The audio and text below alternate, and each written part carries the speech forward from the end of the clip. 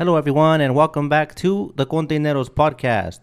The podcast is sponsored by PortPro, the leading operating system for drayage carriers. Schedule a demo today at portpro.io, and don't forget to mention Containeros for 10% off.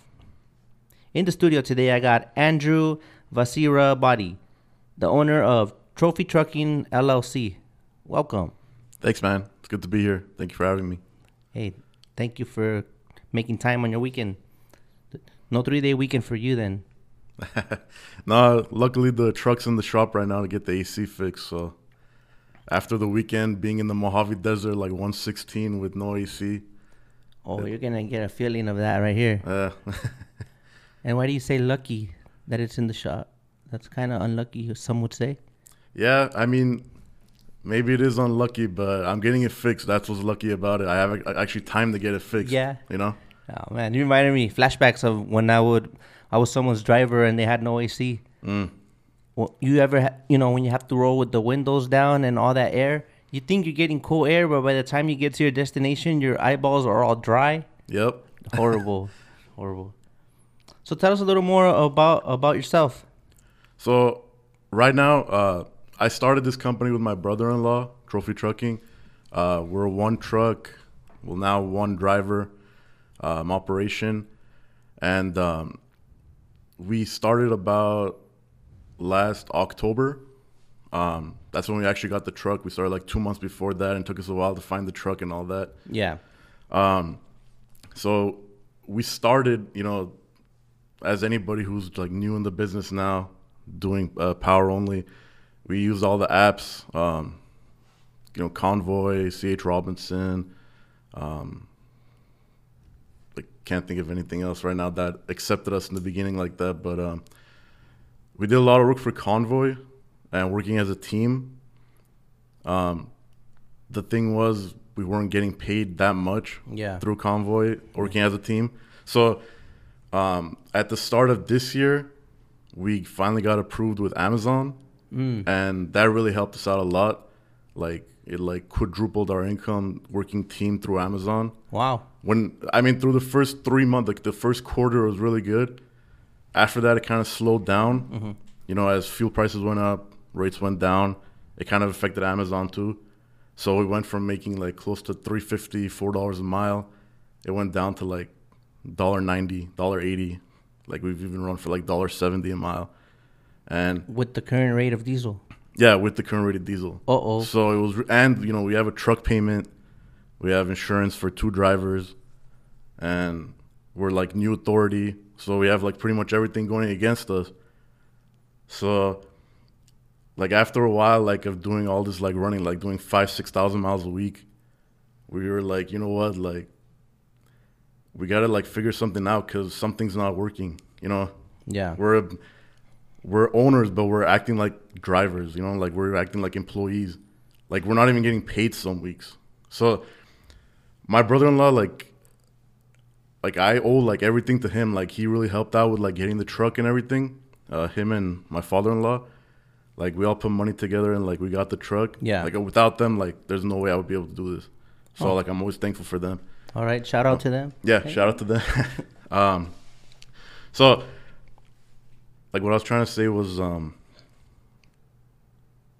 like something wasn't working, you said? Yeah, like some stuff wasn't working out. So like the pay and stuff, like, going from like as an employee making like constant like weekly checks, like you make like 100,000 a year, whatever, to going to some weeks not even getting paid. Obviously, like it's not for everybody. Like me, like I have a vision like for the company. So I want to grow it. Like I want to, it's like you plant a flower and then like a week you only get like a small thing, and then a month like it grows, and then like after a few years, you got like a tree. Yeah. So that's like the vision that I have for it. But like my brother-in-law, like I completely understand like why he like chose to do something else. Like I don't blame him at all. Like I love him as my brother-in-law. Oh yeah, during this trying period. Recently, like he decided to like do something else. Oh, okay. So you're handling it right now. Yeah. So it's all good. Like it's it's like I have no like thing against him. Like, it's my brother-in-law. It's like my brother. Yeah. Pretty much. They opened, like you mentioned earlier, they kind of opened the doors for this to begin with. So Yeah, exactly. So I'm always grateful for him. Yeah. So basically now is just like trying to get into a rhythm of doing everything on my own. Mm-hmm. So, getting all the accounting done, the paperwork. Luckily, like with Amazon, like it's pretty much all like there electronic and through the app and everything. Yeah. So just right now, like I'm doing mostly like regional work, some local work. Before, like, we were doing like pretty much half of everything west of Mississippi. So Yeah. it was kind of rough before, since neither of us have we've always been local drivers. We never even left California from like when we were drivers, Yeah. When I first started out, like after I got my license, we were doing food service. And, it was rough because if you ever done food service, like, it's not easy to do. It's a lot of like manual labor and stuff. Yeah. But that was like the door to get into trucking for me. Because like back when I got my license, it was kind of hard as a new driver to really get in anywhere locally unless you had some experience. So there was a point where like 3 months after I got my license, I'm like, I got to figure something out. I'm not, every place I call is not like getting back to me. They're telling me you don't have enough experience, anything like that.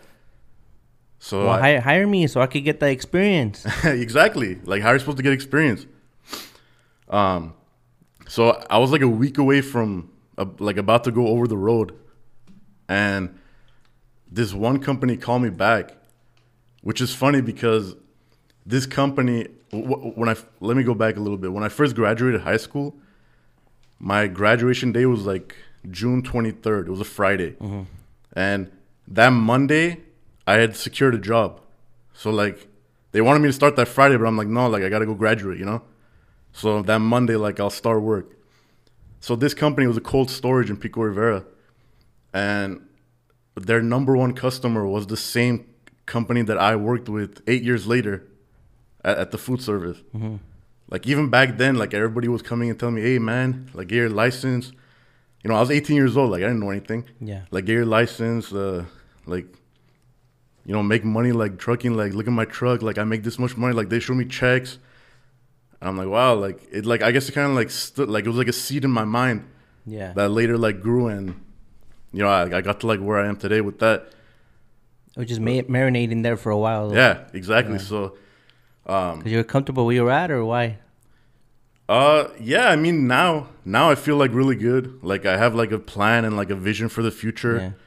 I have like plans of like expanding and all that. Yeah. I'm hoping that in like a year to two, like I'll be out of the truck and doing more of just like office work and dispatching and handling all that part of the business. Operations, exactly. What was it like for you when you got your first check as a trucker? Oh man.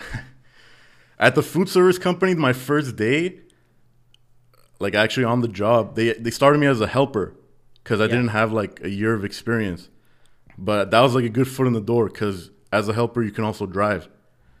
So my first day, I think we did like 17 hours. Mm-hmm.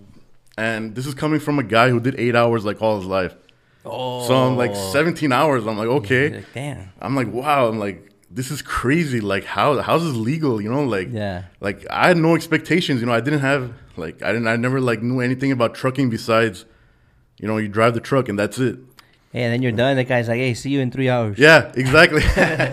So like I knocked out because we're not just driving. Like we're also like, putting the stuff away in the stores. We're like carrying like milk, a pallet jack. Yeah, even like putting stuff in the refrigerator, like stocking, doing everything, Yeah. And we're doing like 18 stores a night, so it's not like you were just driving around, Hey, you never took a little something, a little like, oh, that shake looks good, or that. Yeah, a little something along the way. Something might fall off the truck, Oh, it might fall, huh? Yeah. But yeah, so we went to we did a bunch of stores. We got back in the morning. I think the route started at 2:30 in the afternoon, and we got back around like 7:30, 8 in the morning. And I'm like, wow. I'm like, this is crazy. Like, how am I gonna do that? How am I gonna keep up? How am I gonna get enough sleep? All that. And that was the first one, and that's how you got into trucking? Yeah, and that was the first day. It wasn't how I when I first got my license. Mm-hmm. It was a funny story. There was a driving school It's not around anymore. Yeah. It's called Dutzen. Yeah. They used to do like by the hour. You can like go and like get in the truck for like an hour, and then they'll give you a lesson or whatever. Oh wow. Or like you can choose like what you want to do. It's not like the trucking schools now where like you pay like a flat fee or something. Yeah. So I did that. I'm like, let me just try it out. You know, like it's just like it's $99 for an hour. Like that's cool. So I did it. And I'm like, wow, like this is fun. Like this is cool. Like, you know, like I thought, you know, driving, because I used to drive like the smaller trucks. And then going into this, I'm like, wow, this is like something completely different. So, and like the guy that I had who got assigned to me, the teacher, he was like a drill sergeant. Like the first day, he had me go into an alley and like back up, like straight back, like 150 feet. And he's like, if you can't do this, like I'm not going to teach you anything else. Yeah. So what's your fucking PSI? Say it now. Say it. Exactly. Just like that. Like whenever I would shift, like, and I would like miss a gear. What the fuck was that? Yeah, like he'd hit my hand. Like it was that serious. Okay. I'm like, let me find out you started missing them on purpose. It was crazy. Yeah. But so back to the job. So after my first week, like of doing like a bunch of hours, I got my check and I'm like, oh wow. Because at first I'm like, man, this is not gonna work. I'm just gonna go over the road. Like this is crazy. Mm-hmm. But I got my check and I'm like, damn, like I got like $1,200 after taxes for 4 days of work. Okay. And I was used to making like $500 a week before that. Oh, I'm like, damn, like okay, I'll stay here. They got you. They got me, and I was getting paid as a helper. I wasn't getting paid as a driver, which was like $5 more an hour. Oh, so I'm like, imagine like when I get up there, like it's gonna be crazy. So I was there for a while. I want to say like a year and a half. And I did like a bunch of stuff. Dog. I was even a spotter over there for a while, so it helped me with my backing and all that. But what led to that? You said they mentioned it at the warehouse to you, and yeah, like before when I would start, they would always tell me like, yeah, man, it's like eventually like, you come in, and then eventually like I just got in, and I'm like, let me do it, because before that, like I had a bunch of different jobs. Like I started at the warehouse, and then I did security for a while at a mental hospital. And tell me a crazy story about that. Crazy story. There was one lady, like she was losing her mind, and she threw a chair at me. I thought she didn't throw her. Never mind. Yeah. I was like, that stuff would happen too. Like there'd be some crazy stories over there. Yeah. Like I don't know how this place was in business, but I'm lonely, Andrew. That stuff would happen too. Yeah. And I don't know. It's like a really bad place to work. Like super bad vibes. Oh, the nurses and stuff, like if the patients were acting up, the nurses would tell security, hey, like go lock the door and do whatever you got to do to the people. Oh shit. So it's that kind of place, like damn dirty. So yeah, I got out of there quick, and I was getting paid like $9 an hour. Damn. So it's like you're 19 years old, like, you know, you'll get anything at that point. You know? So after that, the story. Don't skip the story.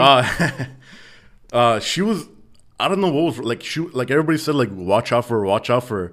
And like she would just come out and like go crazy. Like, describe her though. How was she? Old, young? She was an older lady. I don't know, she was like maybe 50, 60 years old. Mm-hmm. She's about like a little shorter than me, a little bit more thin.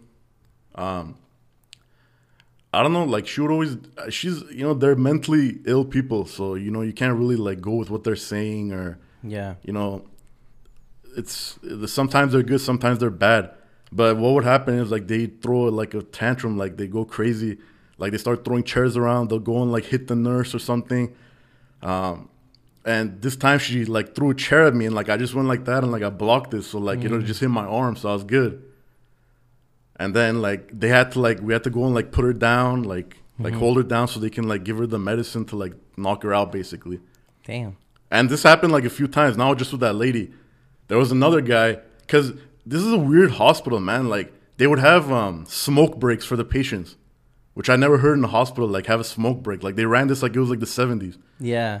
So we'd have to like take them down, and then like they would like have a smoking area where they like pass out cigarettes and like you'd smoke outside the patients. So yeah, it was super weird. You know, I've never seen anything like that. Even if they weren't smokers, they were probably turning. Yeah, they're probably like doing it anyway. Fuck it. Everybody would just to get outside. You know, you're stuck in there 24 hours a day. It's like prison. Crazy. So I remember this one time, like it was just this one guy. It was like this super like this guy was like maybe 6'6", and I was with him, and like there was a nurse. Like it was all like three of us in the elevator. Yeah. And this guy, like he was known to like mess with the nurses. So like, and he was like he would never talk. Like he was like very like super quiet, just like a weird like scary dude. Yeah. So all of a sudden, like he's in front of me, the nurse is next to me, or a nurse was next to him, and then all of a sudden, like he reaches like and grabs her, like her breast. her breast. Okay. And I'm like, hey, like don't do that. Like I like knocked his arm off, and like he just stared at me like, how cute. Yeah, like I felt like I was looking at like the devil like in his eyes. Yeah, you ended his whatever he thought he was doing there. Yeah. So there would be like moments like that. Like there was nasty moments too. Like I don't really want to get into that because it was just super nasty stuff. Like patients, like doing some shit with each other or something. Well, that was normal. Not just that. It was like it's a mental hospital. You know, like a lot of stuff happens. Yeah. I'll leave it at that. But so yeah, that was an interesting job that I had for like I did that for like 6 months, 7 months, something like that, and I just got out of there because I'm like, this is not worth it. Like people would come in there. There was one girl who came in with scabies, and those people that get admitted in there, like, do their relatives come and drop them off, or do they have visitors, or they could, or these are the ones that got lucky that could have ended up homeless, and then we see them on the street and we assume that they're on drugs, and 9 times, I don't know the statistics, but yeah, we assume stuff, right, as humans. So what's the cases there, you think? Not to get too much off topic, but it's like people drop them off, or how do they end up there, you know? I would say like 90% of them, 95% of them were homeless. Most of them, you know, they didn't want to stay on the street. And sometimes like the police would bring them in.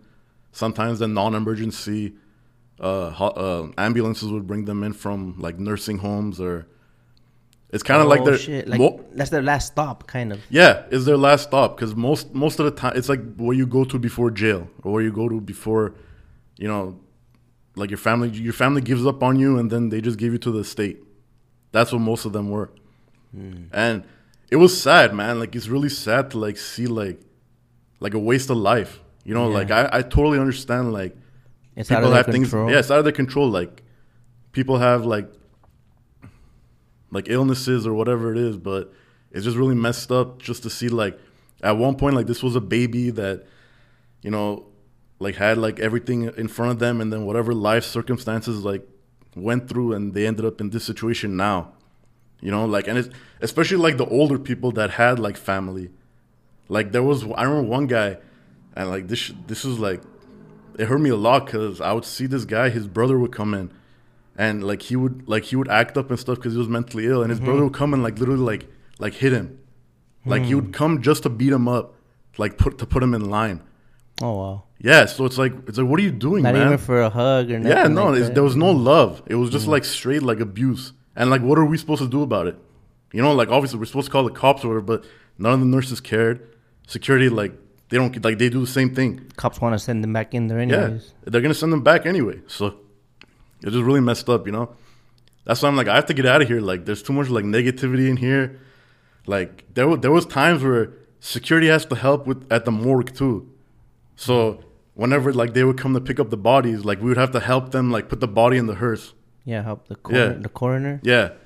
So I'm like, man, I'm getting paid like nothing to be doing all this work. Yeah. And like risking my life, because there was times where like people come in. This one guy, like he's like, hey man, like you come into the front door, they'd be like, I'm feeling suicidal and I'm feeling homicidal. Just check in. Yeah, I'm like, what am I supposed to do? You know, like you go in, you tell the people on staff, and then like they have to deal with him, and then this guy ended up raping another patient, and just like crazy things would happen all the time. This guy like who broke a window, who like wanted to jump out the window from the 4th floor. Like crazy things like all the time. Did it change your perspective if you had anything different in mind prior to that? Like for example, like not taking your sanity for granted. Like Like totally, man. Totally. Like, damn, I have choice right now to go do anything I want. I literally have a choice. I'm not like just, lost. Yeah, especially seeing that at a young age. Like you're 19, you don't know anything. Yeah. You're seeing that for the first time. Like, what can possibly happen, and like how you're blessed to like have like control of your brain, and you can do anything. Like these people, like they have no choice. Like they are what they are, and it's unfortunate, but society has to deal with it. What did you want to be growing up? Well, I mean, my family, like, they always, like, put thoughts in my head, like, like when I was super young, like, be a doctor, be a lawyer, blah, blah, blah. But, like, whenever, like, I was super young, like, I was always, like, thinking I really want to be, like, a businessman. Like, I want to be a business owner one day. Yeah. Like, I even had my dad had a suitcase. Yeah. And, like, I'll go, like, I carry the suitcase around and stuff, like, keep my papers and all that in there. So that was what I really wanted to be ever since I was young. And now I'm just like, I'm blessed to like be in a situation where that's what I am. Mm-hmm. So I've always been like super interested in like, having my own thing, not working for somebody else. That's why if you look at like my whole work history, I've jumped around from job to job all the time. And you quit jobs a lot or what, man? What are you telling me? Nah. Yeah. I'll admit it. Try new things. You try new things, yeah. Like you get in and see if you fit there. And then if it doesn't work out, then hey, like try something else. Yeah. And like trucking is one thing that I got into where I really feel like it's something where you get in like with literally nothing. You can literally some cases you don't even need a diploma. Yeah. Like even with a GED or whatever it is. Like you can get in, like even if like you just come to the country, like you just like speak English, you got a license. That's all you need, and you get started, and you can like one day like be an owner of a huge fleet. You can come from. That's one thing like I really amazes me in my life. Like people that come from the dirt and then make it to the top. Like, and I've seen so many people like that, and that's what's amazing to me. Like just coming from nothing and getting to something like huge. Like it's super inspirational to see stuff like that. Growing up, like, do you have any memories that influence the desire to hustle more, or that's just naturally there? Any hardships or stories you want to share? Yeah, I mean, I would say like one big thing in my life was my grandpa. He came like they switched countries 3 times. Originally. My grandma and grandpa got married like they were young. Mm-hmm. There was a time like they didn't have a roof over their head. Like they were just like he built their own house, but like he was building it slowly because they didn't have the money to do it. Okay. And this is like in another country, so they moved from, and like he for work he would have to like swim across a pretty long river, like 15 miles, like just to get to like work. And like, every other day? Not every other day, but like they would do it and then go work there for like a few months. And like yeah. So it was rough. Like there was no work back then. This is like the 40s and 50s, like back there. So when and this is like my uncle was born at the time, so my grandma was taking care of my uncle alone, and they had it rough. Like they were poor. But my grandpa, like he was super, like he had like a really good like work ethic. Like he was always like hustling, working. He was a carpenter. So they came back, and like eventually he had enough money to like start a little business, and he was making backgammon boards, and like also just like lumber, and like people would come and like buy like certain like wood or these backgammon things, and he made like a pretty good name for himself over there. But then the government changed and it kind of messed everything up. So they kind of went from like a democratic country to like a like socialist, like dictator. So they had to they went to another country, which was like originally where we were from. Yeah. And over there, kind of the same thing ended up happening like 5 years later. So then they came to America like in 1988. And they started here again with nothing. So they like had to rebuild multiple times. They had to rebuild at 3 to 4 times. So by the time they come here, it's like, let's kill it. Let's do it. Yeah, so they came here with, I think, like $300 and like a family of 8. And wow. Yeah, so luckily, like, we had somebody here who like took care of us for a little bit in Hollywood, and then we finally got our own thing going. And then I was the first one born here in America. So I mean, my grandpa like raised me because like my dad wasn't around that much. So he sorry, I'm blinking out right now. Basically, like I said, my grandpa was a carpenter. Like, he would work with like different places, like putting wood in, like new construction, all that. Like all my uncles and everything, they do construction, marble, and carpentry as well. So I would see like my grandpa, like he was like, when I was born, he was already like old. He was born in the 20s, and this is like in the 90s. He was still going to work, like 60 years old. He pretty much worked till the day he died. And like, unfortunately, like, he died of leukemia. And sorry to hear that. Yeah, that was really tough on me because like he was like my dad. Yeah. You know, like. How old were you when that happened? I was, like 19, 20 years old. Oh. Yeah, it was 2000. No, I was 18. No, sorry. I was 20 or 21. Okay. So it was really rough. Like, it hit me hard, you know, like, because I would always spend time with them, you know, like not during the week, but like every Saturday and Sunday, we would go to the swap meet because he also collected tools. So we would go and like I'd set everything up, and you know, like I'd help him, like, because he didn't speak English, so I'd help him like try to sell the tools or like. Yeah. But like it was kind of like a hobby for him because like he'd go and like he'd end up buying more stuff than he sold, like from other people. So yeah. so like he was a big inspiration in my life, like as far as like hustling, because he would work literally every day, and like he was a great guy. There was like, I don't know, 200-300 people at his funeral.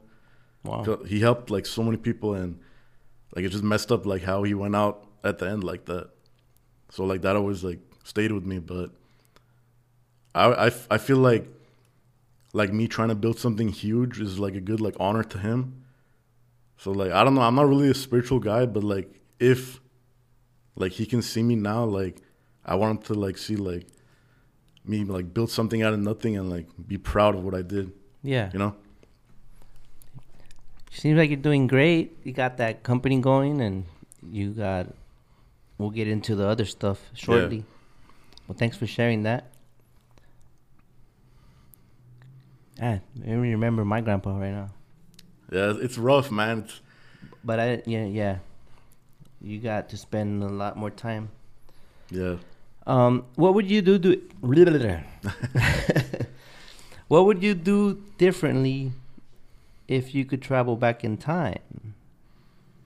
Well, I don't know, man. The way I feel, like I said, like I'm not really a spiritual, religious person, but I feel like a lot of things in my life have happened for a reason. Yeah. Like I feel like there's like a flow of everything that I've done, everything that I've gone through.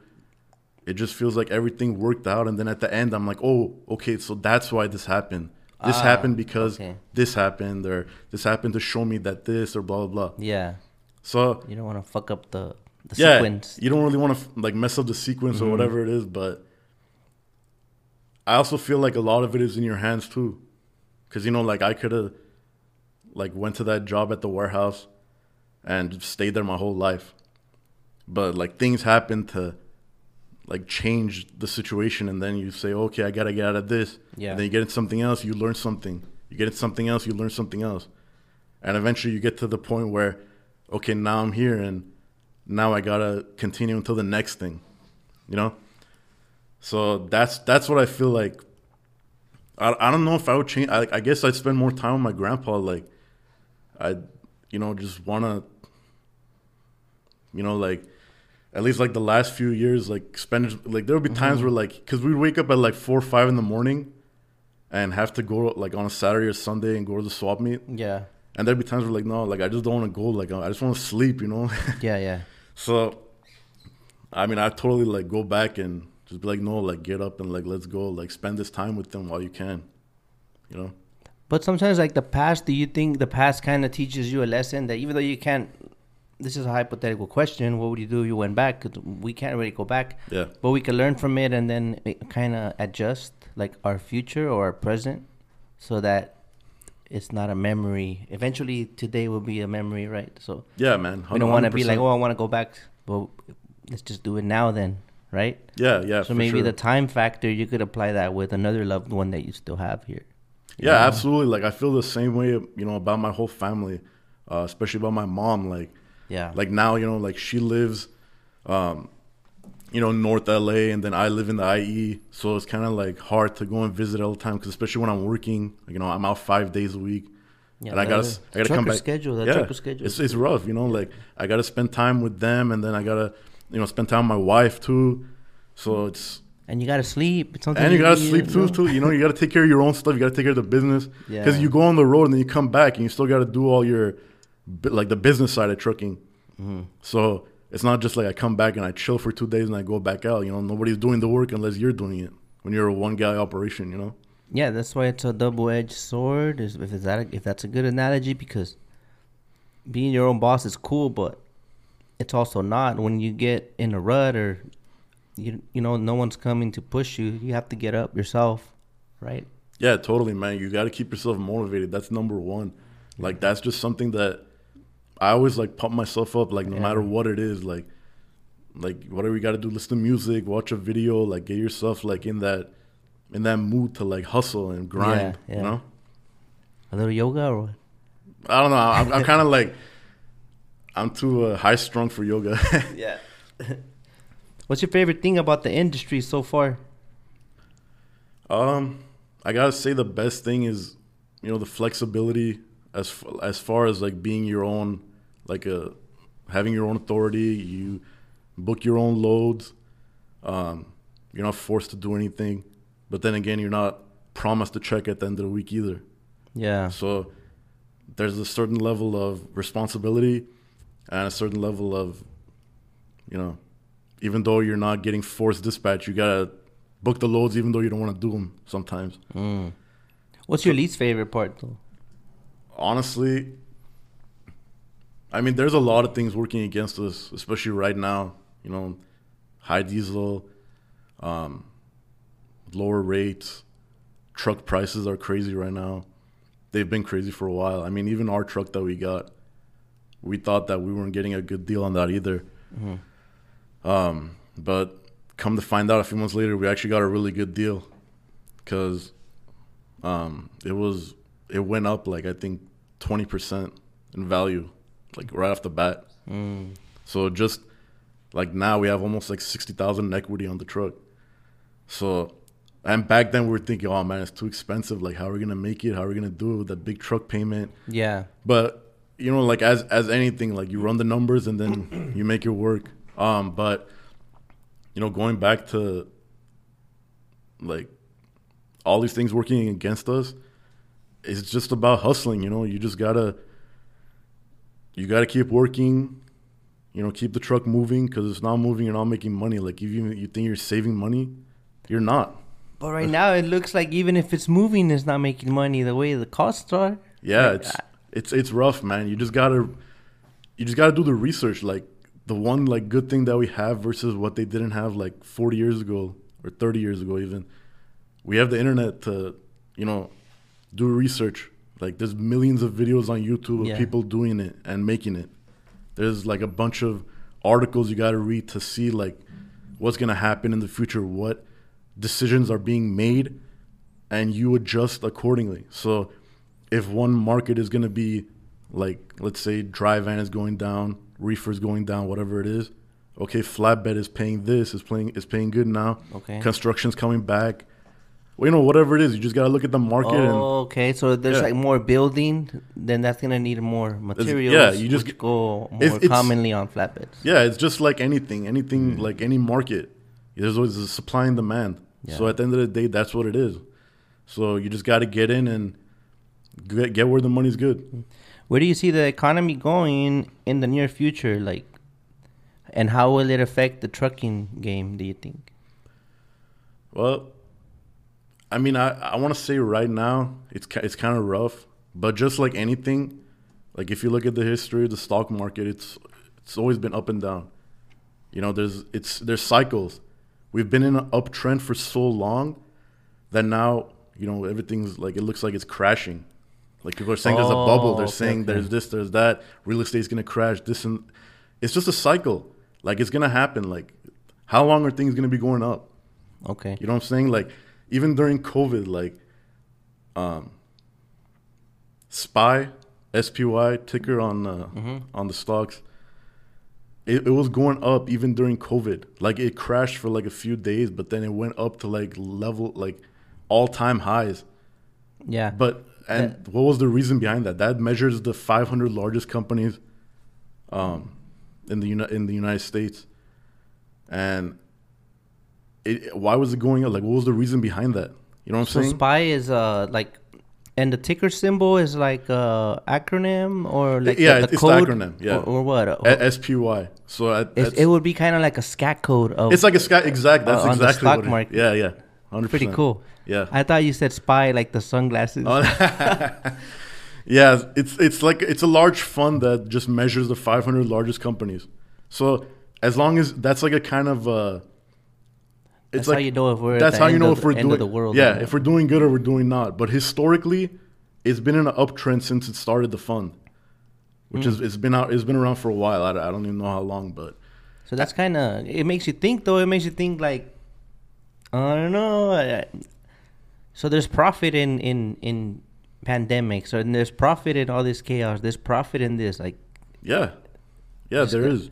There's money to be made in any market.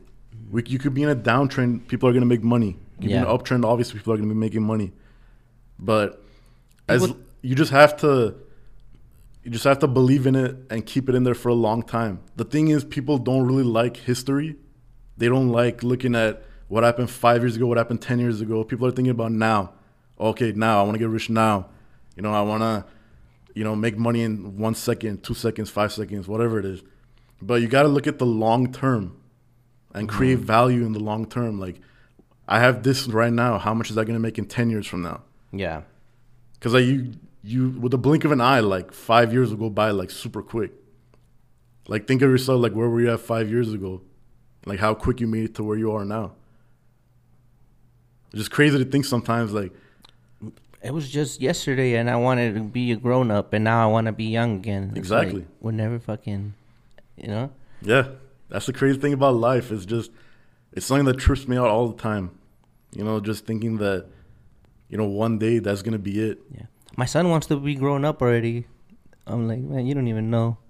Yeah. Yeah. Look, but they don't understand. They don't want, they genuinely want to grow up already. Yep. And they just got to learn their own lessons, because now I see like how other adults would tell you, you don't really want that kid. Now it's like, now I found out. Yep. You know? So the future of trucking in summary is it's a cycle, you say then, and people that have never been in trucking probably hopped on the bandwagon right now because the rates are high and we got all these gurus popping out of nowhere telling you how to make it in trucking and this and that. Yep. So when this comes down, then we'll see who really, you know. Yeah, just like anything, stuck it through. You're already seeing on whatever Craigslist offer up. People are selling their trucks. They're selling their whole business, like their whole trailers, trucks, everything. What's that gonna do to the market for trucks?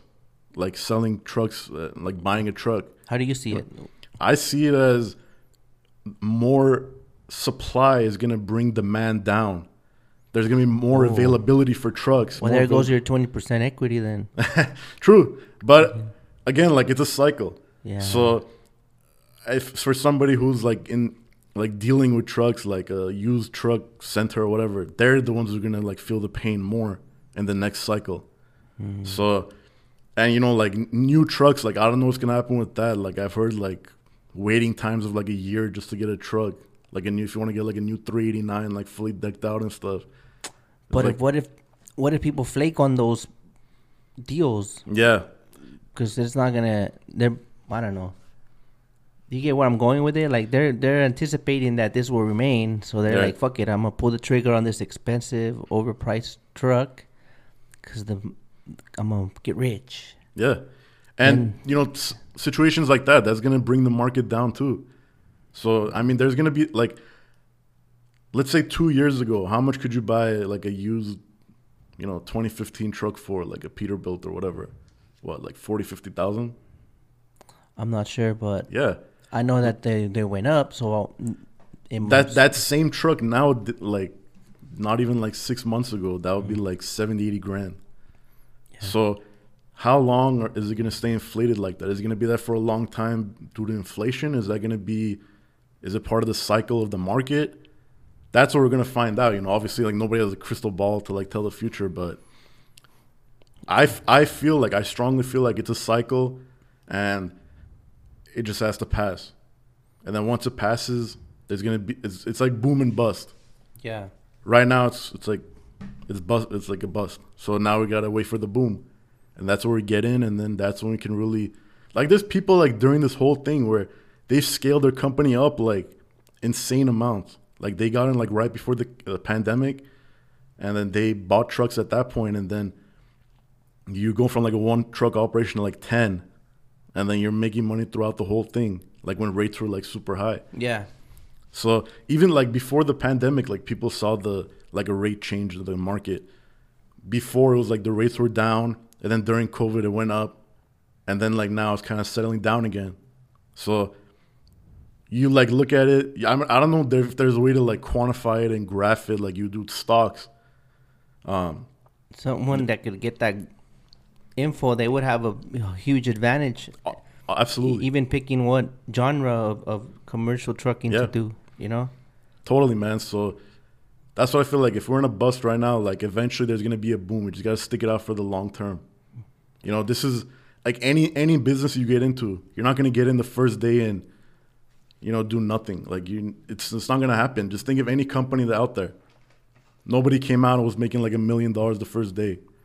Going into the line of trucking that you chose, was that strategic, or was that an opportunity that came to you? Because I haven't seen you in the ports, bro. Yeah, I actually forgot to tell you guys about that. I was at the port for about 1 year when I first started, and then I left to do other stuff. And then when I moved to the IE the first job that I got there was at the port. Yeah. So I was there again for like another year and a half. Yeah. Before I quit that. We'll always take you at the port, bro. Man, I know, that's why I went. Like, I don't know, man. The ports are rough. Everybody knows that. Yeah. Some people like they say that their whole lives. I just don't know how to do it. Like I can't. Like, I don't know what it is about it. It's like going into like, I felt like I was back in the mental hospital. Oh shit, that's a good one. Yeah. It just looks impossible to fix, huh? Like, why is that? Like, it's there. You see the operation, and your 2 cents don't matter. It's like it's like they already know no one's gonna change nothing, but they just let us bitch. Like, yeah, let him talk it out, and they'll get over it. They're gonna show up tomorrow anyways. Yeah. I mean, I feel like the port is something like a watch. Like you look at the inside of a watch, it's like all these different like moving parts, and you don't really understand it until you like take it apart and like look at it at every like little level. Yeah. And then there's a lot of elements to it, more than just it's not just oh, the ship comes, we take the container, and then you put on the truck, and that's it, and then you bring back the empty, whatever. There's a lot of different things that are going on, and like things that we don't even know about. Yeah. Like, who knows like what's happening like at some of those meetings where we're not invited. You know what I'm saying? So I don't want to say anything negative about it. Like, the ports are there, and like they're doing their job. That's great. There's a demand for it. There obviously supplies there, so it's always going to be around. Like, we're always going to be getting exports and imports, and so long as there's that global economy, right? Yeah, totally. Yeah. And like, it looks like the world is moving more towards globalism. So global imports and exports are for sure here to stay. Yeah, there's no chance that we're going to bring back like huge manufacturing and doing the millions of different things. No, at that point, it won't really matter where it's made. Unfortunately, it'll matter who has a hold of that actual power move. Like, who will be the powerhouse behind it. Right. it's going that way, but who will be the boss? Yeah. And I don't really think. Oh man, horrible. But at the rate we're going, I don't know if we still are or are gonna remain like the strongest country in the world for a while. You know what I mean? Yeah. Based on how things are going. But what's your opinion on that? You know, it's looking rough right now. You know, just like anything. Mm-hmm. But you know, again, like anything, it's a cycle. So I don't know. I just have that like strong belief that eventually things will level out. You know, the kind of system that we have here, where every 4 years we change like the leader of the country. So we think that, but right? Right. It's a weird thing because one person comes in with ideas. Oh. They really have like 2 years of doing something, and then 2 years of trying to get reelected. Mm-hmm. So it's kind of hard. Like, when do they really like focus on putting in long-term goals of what they really want to happen with the country, you know, economically or whatever it is?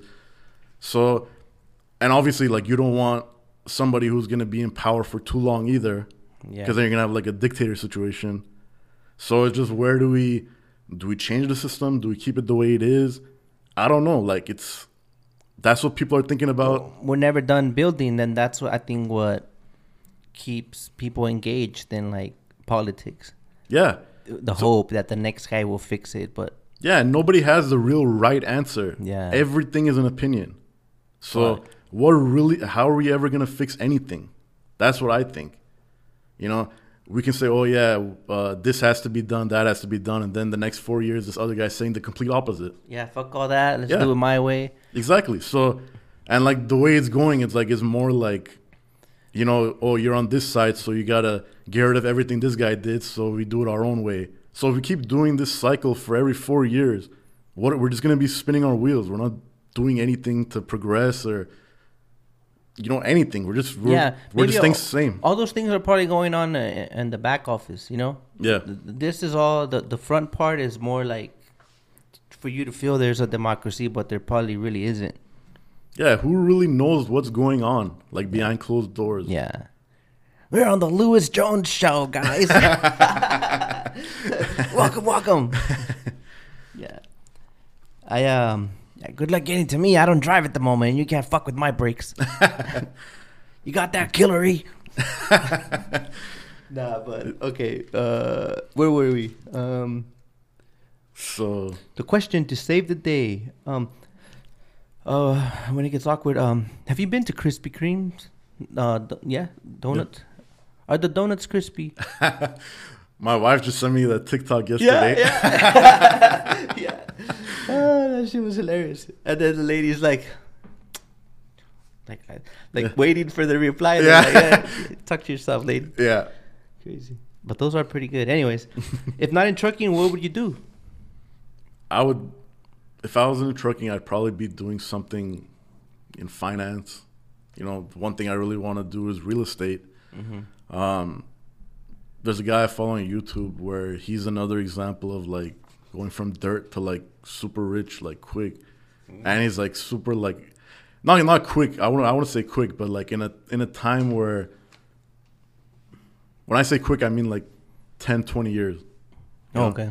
To go from zero to like $500 million in like 10, 20 years, I'd say that's pretty quick. Okay. And that's something that's achievable with real estate. But the main thing is, like, the way I was before, like, I would listen to this one podcast where this guy would talk about, you know, always do everything in cash, you know, like, don't use credit. Credit's, like, bad or whatever. Oh, Mr. D. DR. Yeah, that's the guy. Yeah. But later on, like, I found out that's not really that true, you know, like, if you really want to get to a different level. That's the mentality he had. Or that's to a certain era, huh? But the way things are going, that might not work. Is that what you're saying? Yeah, I would say everybody. I would say like, I won't say everybody because there's always like outliers, but 95% of billionaires use credit. You know, they use it even like right now, like when Elon Musk trying to buy Tesla. Trying to buy Twitter. Hold that thought. Yeah. I just want to say I know if my buddy Jose is watching that he's a Dave Ramsey fan. he wants to suck him up. Okay, hey, Anyways, go ahead. I used to like listen to Dave Ramsey too, and like I have nothing against the guy. Like what the advice that he gives is very good for certain people. You know, like if something doesn't work for someone, it'll work for someone else. Yeah. So if you're looking to like be financially free from any debt or anything like that, that's fine. You know, but you're not gonna get to where you want to as quickly as you can by leveraging credit as well.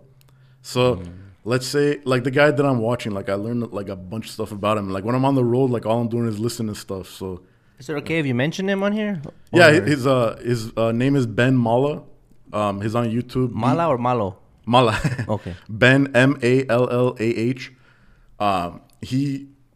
He's this like he's a super funny guy. Like he's this older guy. He started in New York. Like he came from the dirt. Like poor family. They lived in like a like 500 square foot home with like 4 people, and they, you know, like he worked with some like questionable people in the beginning of his life, and then he started doing real estate. Like he had a mentor, and I feel like that's important too. Like to have somebody where, you know, like they can teach you something, or like you can gain anything out of them. Because it's pretty hard to find. Because it's hard to find. They don't want to invest their time in someone that's just curious and they're not really about it. Imagine how many people approach them. How does that a conversation even begin? You know, be my mentor. Yeah, I mean, you gotta. It's not that corny, or how does that happen? I think it's just, you know, spending time with someone. If someone wanted to get into whatever field it was, like if you want to be a doctor, you go like.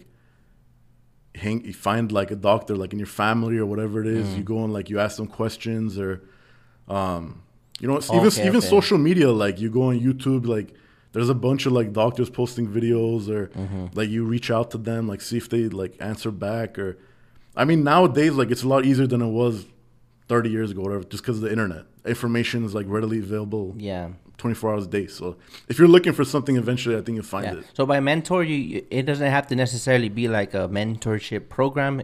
You could identify as a mentor to someone, or yeah, absolutely. I feel like even like a third party mentor. And one thing this guy Ben Malla does, like he has a few hotels in the Florida area. Yeah. And he does these events where you go in and like you see him in person, like he'll do a presentation, and afterwards like you guys hang out and like you talk to each other and stuff. He answers questions.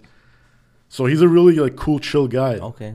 Like from what I've seen, like I'd like to go to like one of his events like later on. So whenever he does it again. But here's the thing with him. When he started, like I said, he had nothing, and then he went through the real estate stuff, and he learned a bunch of stuff as a manager, and then he started buying his own stuff. So after a while, like whenever he would buy stuff, he would always talk about leveraging the equity in that property, going to the bank, and then getting a loan on the equity, basically. So he used that money to buy the next thing. When he's doing that, he's already doing that as a business or as a individual? Well, in the beginning, you just like get in to start. You know, even as like a private guy, like let's say you're a first time buyer, you want to go and try to buy like a fourplex. Like you get a FHA loan on a fourplex, you live in one of the units, you got 3 of them renting out, and then you pay. It pretty much pays itself off, and then eventually, like you can like go to the bank and show them that, hey, like I have this property, it's making this much. Like how much can you loan me? And then you try to get the next thing, and then try to get like an interest only loan on that next thing. So you're not paying any of the principal, you're just paying the interest. So you have a low payment, which is gonna allow you to cash flow a lot of money, because let's say whatever that thing is making you $2,000 a month or whatever it is.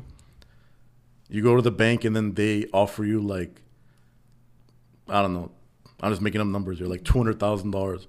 So you take that $200,000, you put 20% into something else, and now you have that cash flowing at another $2,000. So now you're making $4,000 and only paying the interest on the other loan. So it's kind of confusing, like, you know, without seeing the paper, like writing it on paper and stuff. But it all makes sense if everyone's paying their freaking rent, right? Yeah, which is why you don't really do business in California or New York, or Yeah, you try to go to places where it's more like landlord-friendly states.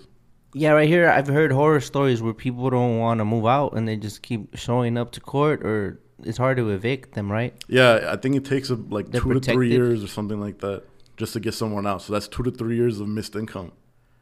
You know, and you go to the bank with something like that, they're not going to loan you anything. And at this point, most of those people already have bad credit, so they don't really care, huh? Yeah, yeah. I mean, if you're not paying your rent, you know. Yeah. All right. So did I fuck up your train of thought? But no. Are you good? Yeah. So he went from, doing that and just scaling up, eventually to, doing like $40 million deals, like, hotels, like 1,000-unit apartments, crazy. Like, and now he says himself, he has about $250 million in equity, $250 million in loans, but he's cash flowing like a lot, and like he has his whole family working the business. Like, so he doesn't see debt as bad then. Yeah, he doesn't. He even says, like, in every one of his videos, pretty much, like, if it wasn't for like getting these loans, he wouldn't be in the place he is now. Like, it's just gonna take a lot longer. Yeah, you can make it happen. Like, you can go, if you go like the Dave Ramsey way. Like, how long is it gonna take you to save up money to buy a house and then buy the next one, and then it's gonna be you can do it, but and hope you buy in a good market, right? Yeah, and that too. But again, like in housing too, there's always like the cycles and stuff. Yeah. But I just think like using the credit as leverage is a way to, like get to a better place faster. You can scale up a lot faster as well, and that goes for really any business, anything. Like even in trucking, like if you can use like credit, like to buy another truck, let's say, you put down on another truck, and then you have that running. You're obviously gonna make more than just being a one guy, one operation. You know what I'm saying? And then you scale up, and then you go 3, 4, 5, and now you're cash flowing a lot more than what you're doing before. So it's just hard to do that and save money, and then save that money to buy another truck. If you're not gonna use credit, just doing everything in cash is gonna take so much time to do it that way. Yeah. So, I mean, he even, like, people ask him, like, oh, like, why don't you, like, start a bank, like, you have so much money? And it's like, no, it's like, I like loaning from the bank. I don't like lending it out, Yeah. Yeah. He feels he knows what's best to do with his money, then depend on people that might not pay it back. Exactly. So back to let me see, I have one more question here I want to get out of the way of the trucking. If you could change one thing about it, what would you change? I think the only thing that would make sense changing is the people who are making laws about trucking or any regulations. I think it should be mandatory. And this doesn't just go for trucking, any field really. Anybody who's making laws or regulations about something should have experience, hands-on experience doing the job themselves. Yeah. So if you're making rules about, let's say, farming, like, you should be out there, like, at one point in your life, picking the stuff out of the fields, running the combine, doing whatever you got to do in that field to get real experience. Yeah. I'm not just talking about, being if, let's say, you want to be on a trucking board, you own 1,000 shares of C.H. Robinson, like, that doesn't cut it. Like, you got to drive the truck, like, be stuck on the road with the flat, things like that. You need to have that experience to make real laws. Poop in a bucket. Yeah. Have you had to poop in a bucket?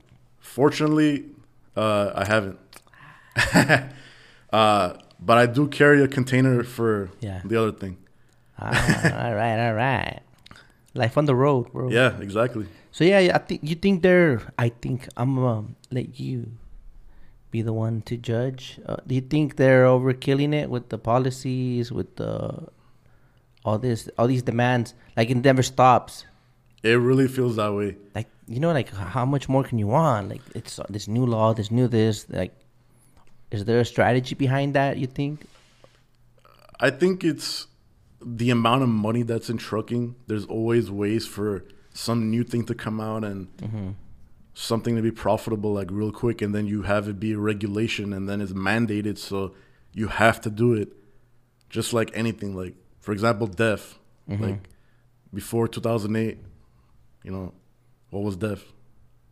It just it just came out of like nowhere, and then all of a sudden it became everybody has to buy it at the you fuel, and then you need to get DEF as well, and that's an extra like money that came out of nowhere that goes to that whoever invented that.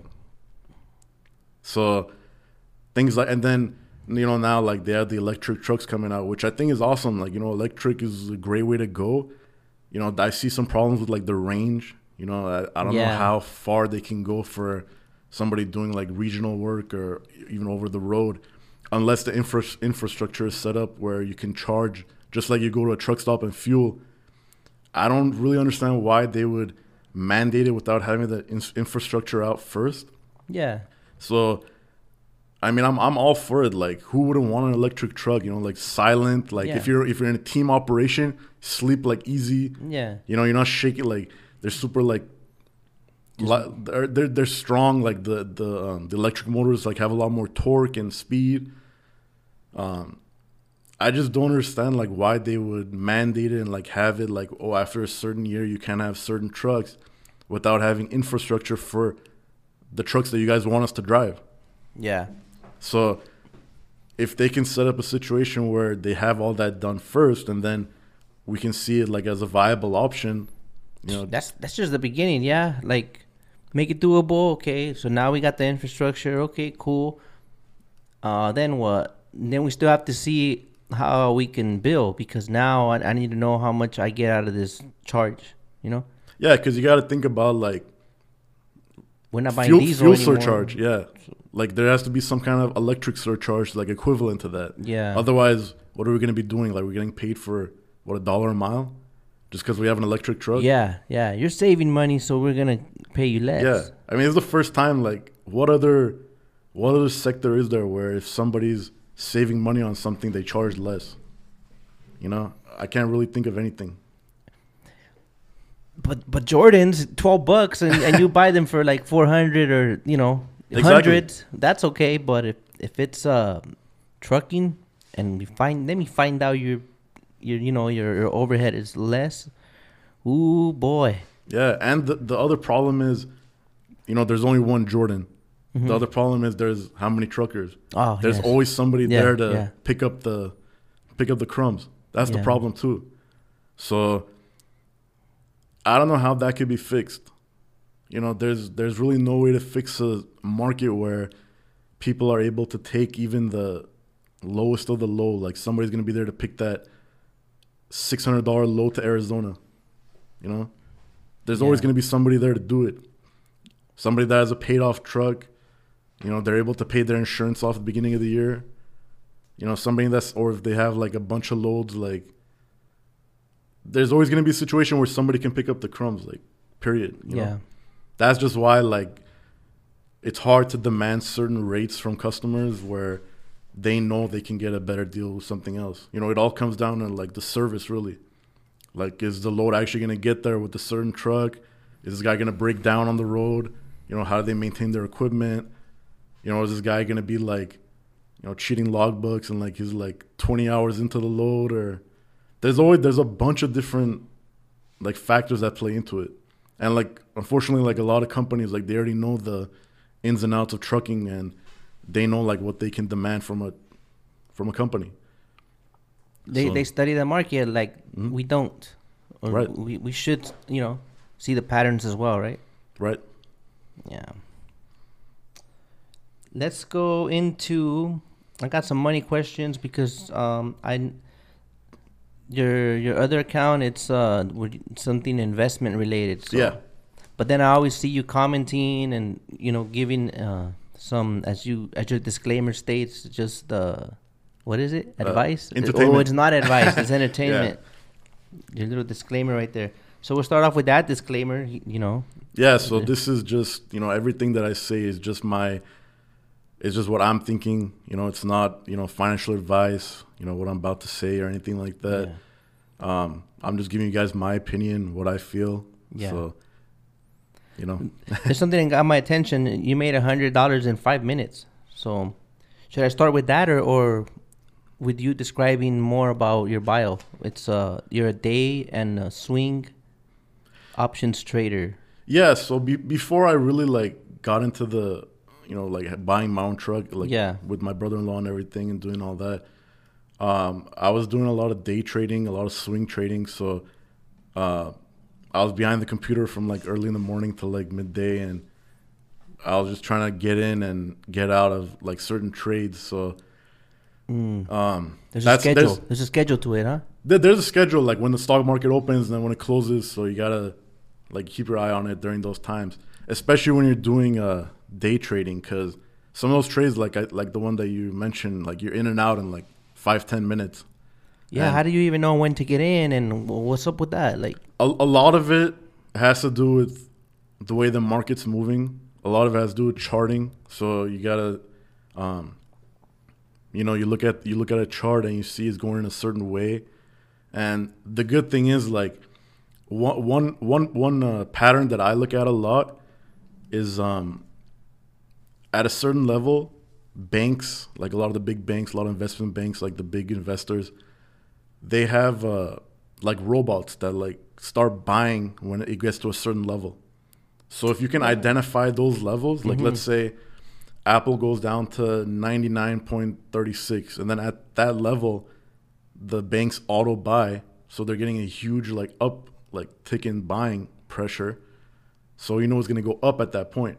So if you buy it, if you have like something set already at that level to buy at the same time they do, you already know it's going to go up at that point.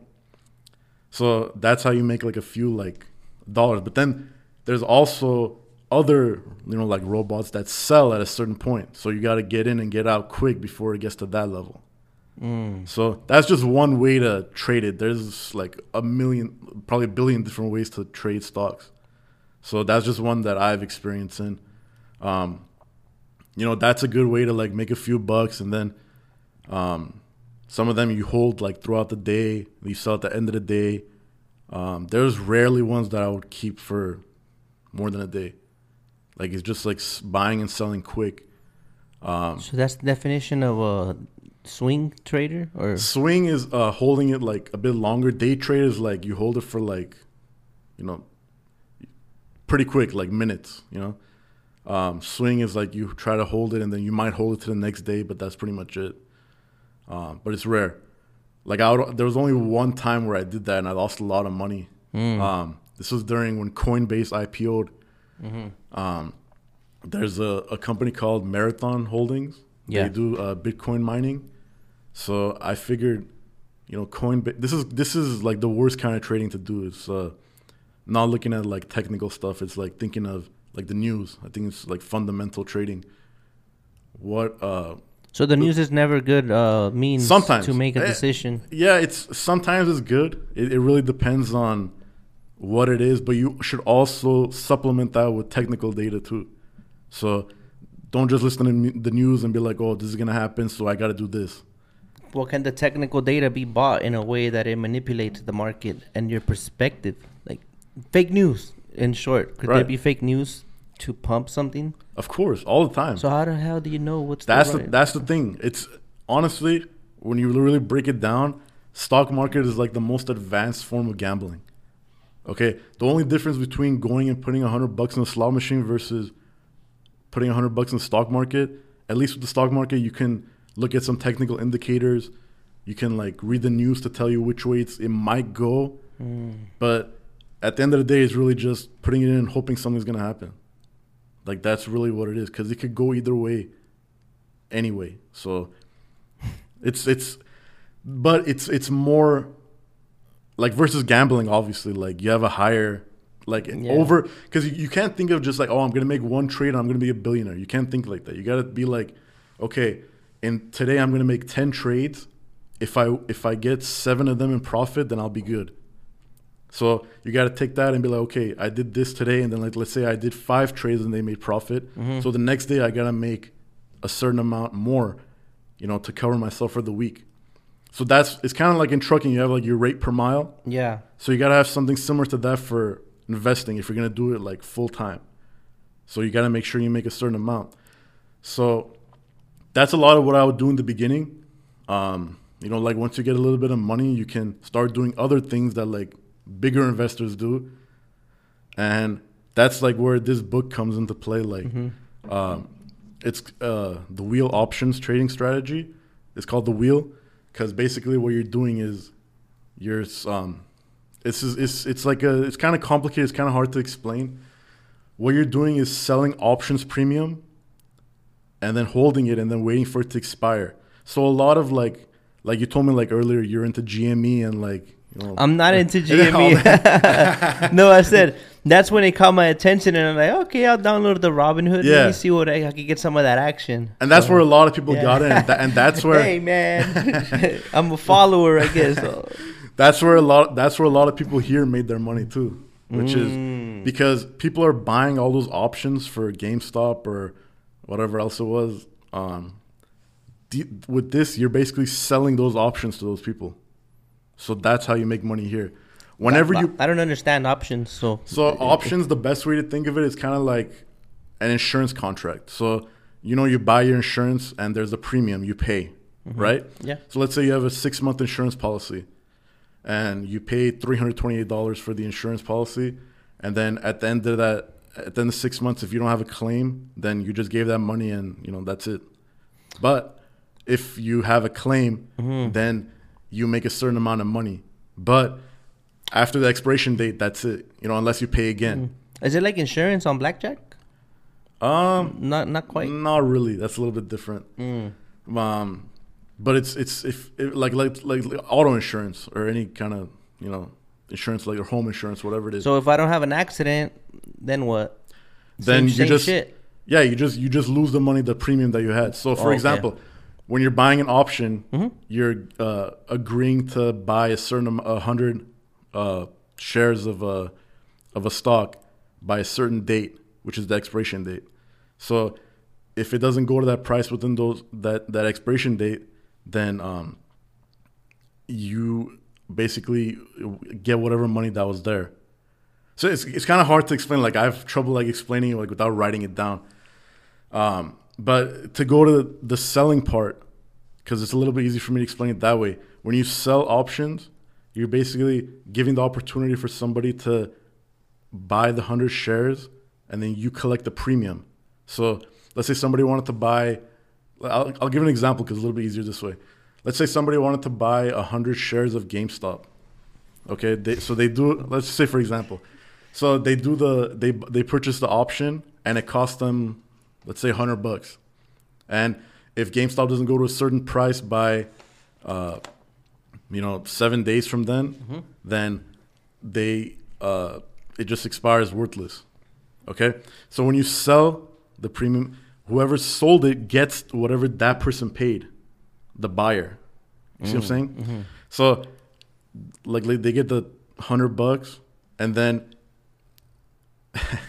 I can do it. The thing is, like, if I could show you, like, on an app, to, like, how it works, like, it's so much easier to explain. Like, it's just hard to, like, work it out in my head. Yeah. Because it's, like, a lot of different moving parts.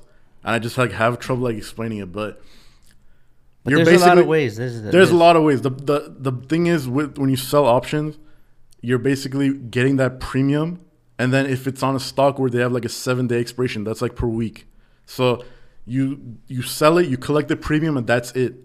So, like, you get that money no matter whatever happens. Because you're not buying shares, you're buying stocks then. Well, options. Well, here's the thing. When you sell options, you need to own at least 100 shares because you're putting those 100 shares, like, in escrow. So, let's say you own 100 shares of Apple, okay?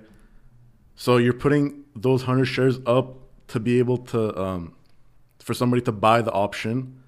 So that option is to buy the 100 shares of Apple before an expiration date. So if it doesn't reach that date, if it doesn't reach that price by that day, then it expires worthless. And then you end up collecting all the premium, and then you keep your shares as well. The shares are never up for grabs. They are. Oh shit! If it reaches a certain point, that whoever bought the options can exercise their right to purchase the options at that price. So. Again, see why a lot of us don't do this shit, man? Yeah, it's even like me. Like, I do it, but, like, it's really hard to explain. Like, is that why I'm getting that book? Yeah, that's why, like, I'm going to give you this book to handle. So, that way, like, it explains a lot better, a lot easier than I can explain. The Wheel Options Trading Strategy by Marcus how do you pronounce it? Highcutter. Write it down. We're going to get rich. Bad angle. This guy can really like make you understand what it is you're doing. He looks fucking rich, bro. I mean, he came. Yeah, he came. He's like another guy who started with nothing. Like he came from Germany when he was like 18, 19 years old. He worked for IBM for a little bit, and then he started trading. And he I don't know. He's worth like a few million now. So the wheel strategy is so simple, anyone can learn it. Yet another great tool from Marcus and his team. All right. Yeah, it's easy to do, hard to explain. Yeah. You still want to use this for your phone? I'll use it. So for the vibrations. So basically, with that strategy, you're able to make like weekly income. The only thing is you need to have a little bit of money to be able to actually do it, because if like one share is like $50 and you need to have 100 of them, do the math. That's how much you need to have in your account. Because you don't necessarily have to buy them as long as you have enough money. That's why it's called cash secured. I'm sorry, I can't remember the term. Cash secured puts. So in Spanish, when we don't think of the word, you say la chingadera. You know? Yeah. So, what about crypto? What are your thoughts on that? Well, here's the thing. When I was at the port, like when I first started, I was on night shift.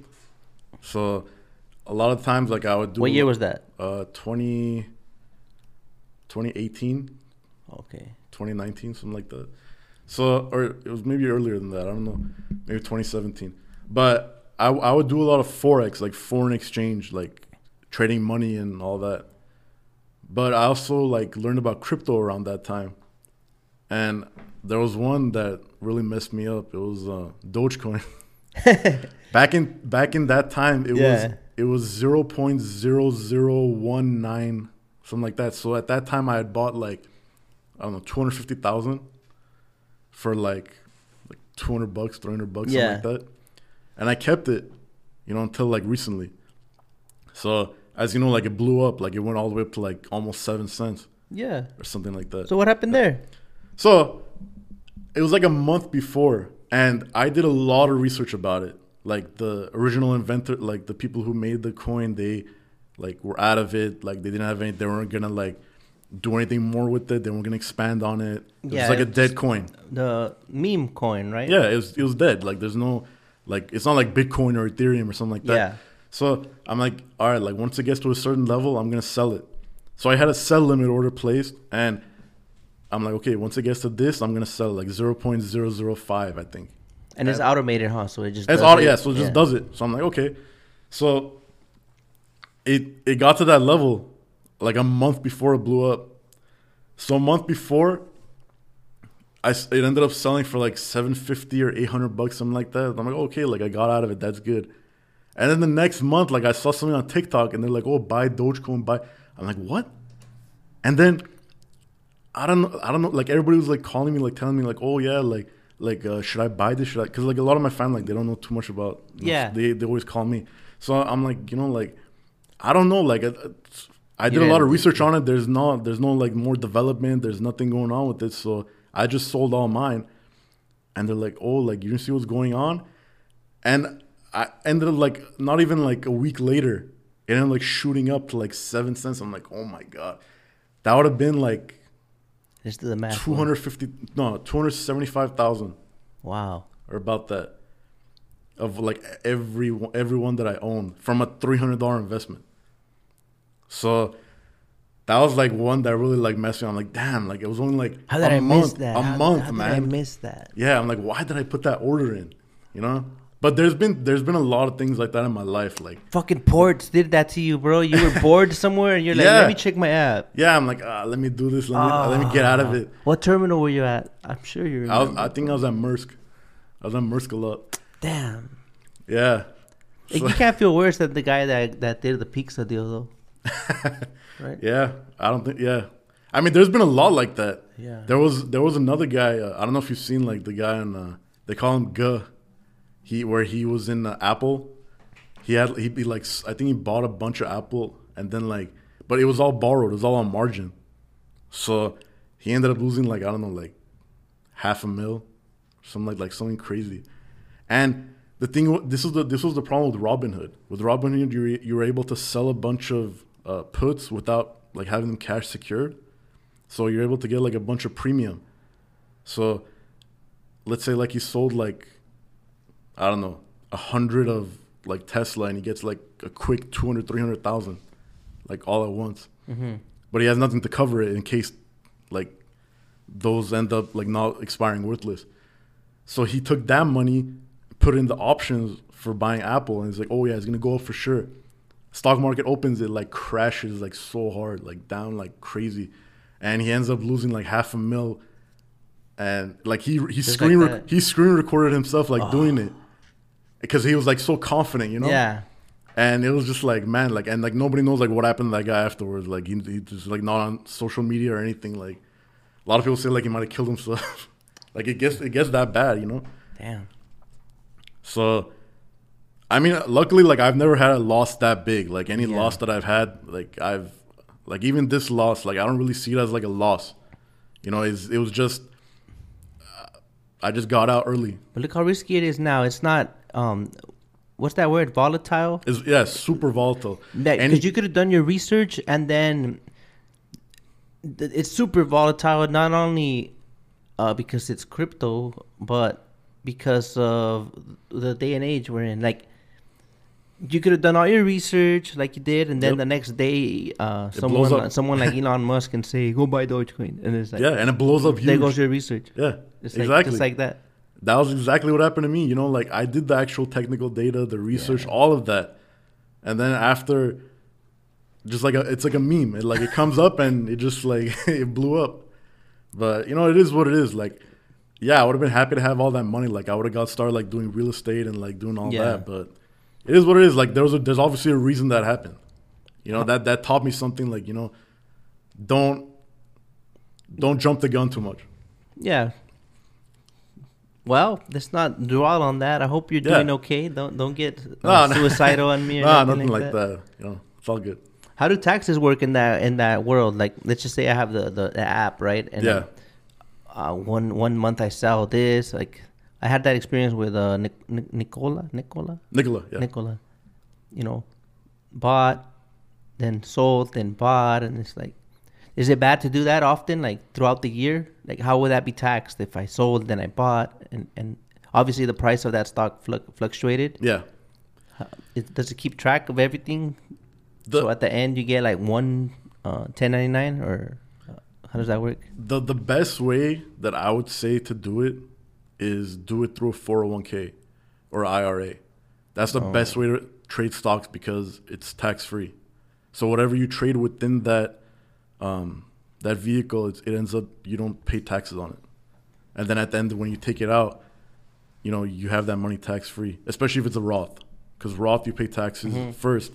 And then with like a regular non-Roth, it's you pay taxes when you withdraw the money, but it's going to be at a lower rate than obviously if you just trade it within like an investment account. And you just open those accounts, like let's just say Robinhood. I set up my account with that information from the 401k or whatever I have. I'm not really sure how Robinhood works with retirement accounts, but like the one that I use mostly is TD Ameritrade. And with them, like you're able to open a specific IRA through them, like their account, and then you trade whatever you want on that account. Yeah, so it's usually like with the retirement account, you like, let's say through your employer or whatever it is, you would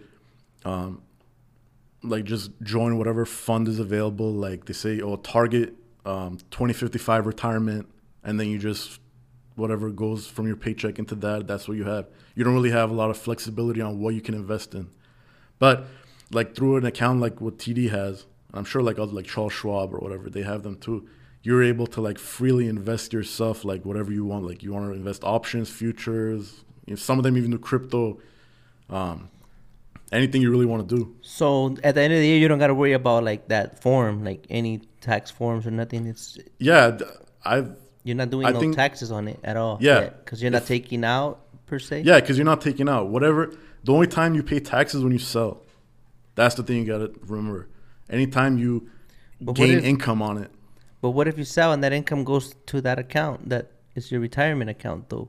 You still. So the key is don't sell. Anytime you sell, it's. Well, I mean, as far as like you sell and then withdraw the money. Yeah. Like let's say you wanna, like, oh, let me take out $500, because even through a retirement account you wouldn't be able to do that.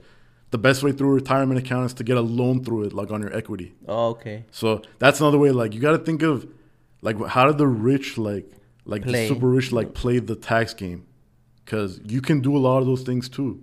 It's just like with, like, buying and selling a house, like for investments. Like you buy a house, like you keep it for 2 years, and then you don't have to pay tax when you sell it.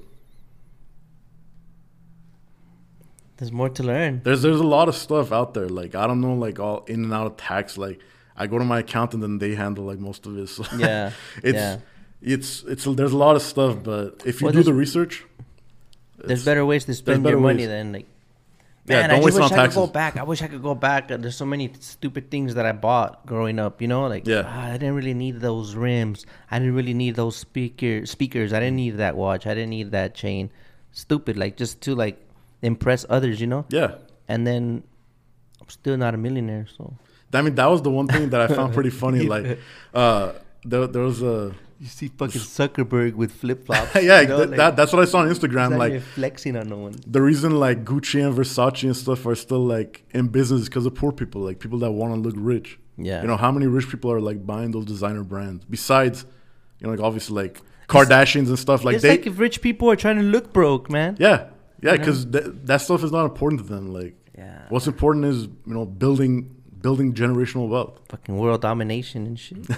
Some of them, yeah. Yeah. Some of them. So did the okay, so no more about taxes, but that's a good tip. The trading through your account, through your retirement account. So I personally might look into that one.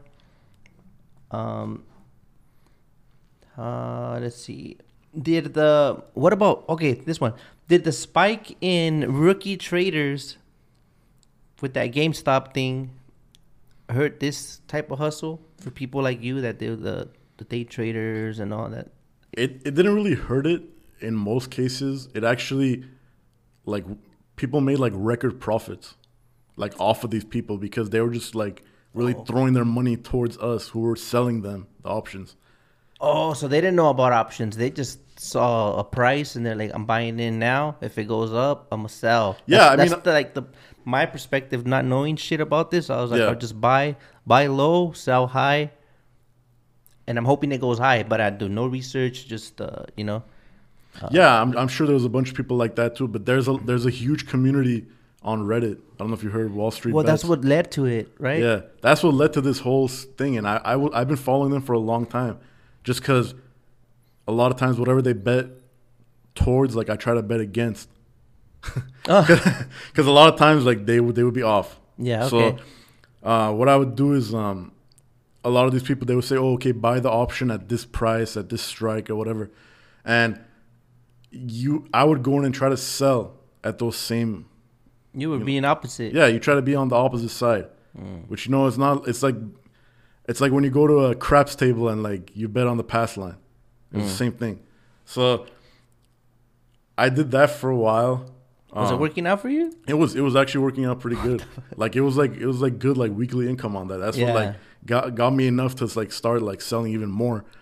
And like just like anything, it's like scaling up. So that was like it was really unfortunate because like a lot of people like lost money, but I mean maybe that was just like extra income to them. I don't know. Yeah, they were just investing like the COVID money. Well, the key word is like you shouldn't invest something you're not willing to lose. It's just like gambling. Yeah. Like, if you can't afford to lose it, then don't play it. Yeah. Period.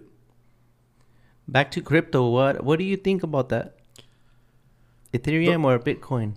Well, I would say both. You know, like I had Bitcoin for a while. I bought it when it was like $100. I kept it for a while.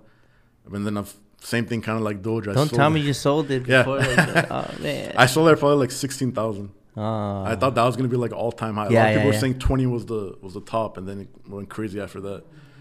Ethereum, I actually mine it. I have a miner that I've had for about 2 years. Mm-hmm. I bought it for such a good price. It was like $500 for 6 graphics cards. At that time, it was doing like as much as $50 a day in crypto. And anyone can mine then. Yeah, as long as if you have a rig, you can mine. Like even like today, like the thing is, Ethereum is changing their ecosystem. So they're going, I don't know if they call it ecosystem, but whatever it is, they're going from a proof of work, which means something able to mine, like in simple terms, to proof of stake, which means people stake a certain amount of Ethereum and then they gain like interest. That's kind of what it is, like interest on that money. So it's a really complicated way that like crypto works. Mining sounds like counterfeit cryptocurrency.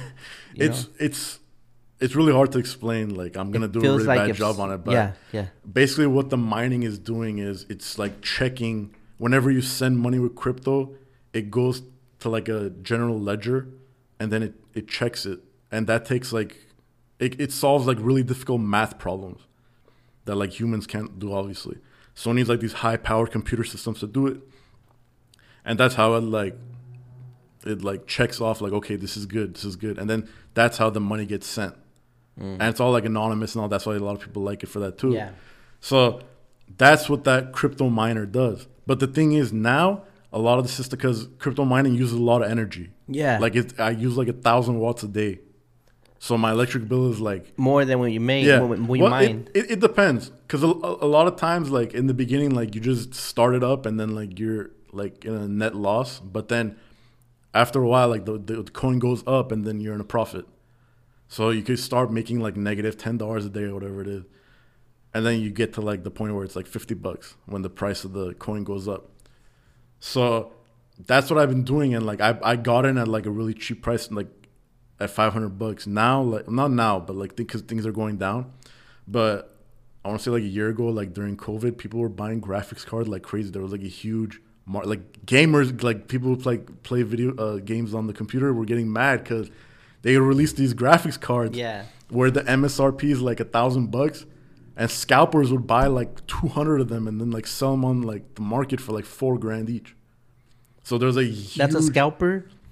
Yeah, it's like they would have like automatic buying. Like whenever Best Buy would, like, let's say at this time, they would like make computer programs like that would automatically buy these graphics cards whenever they're available, and it would like keep scanning like every 5 seconds. Okay, this store has like 100 on hand. Buy them now. You know? And the gamers are mad as fuck. They were mad, man. They were like, man, it's like $4,000 to get a graphics card. MSRP is like $1,000. Like, it's insane. So, and they blame like the mining community because that's who was like buying all the graphics cards. Because like you have the newest ones, like you have the strongest, like the most memory, the most whatever it is. You're able to get more money in. So you see like gaming like a hobby. And then, I mean, for some people, like they make money like Twitch, let's say. But like mining and stuff, that's what really drove the market up for graphics cards. Now, like it's settling down because a lot of them are only Bitcoin, I think, is going to be staying with, like, out of the top coins, is going to be staying with proof of work. So, but Bitcoin mining is a little bit different than. What's proof of work though?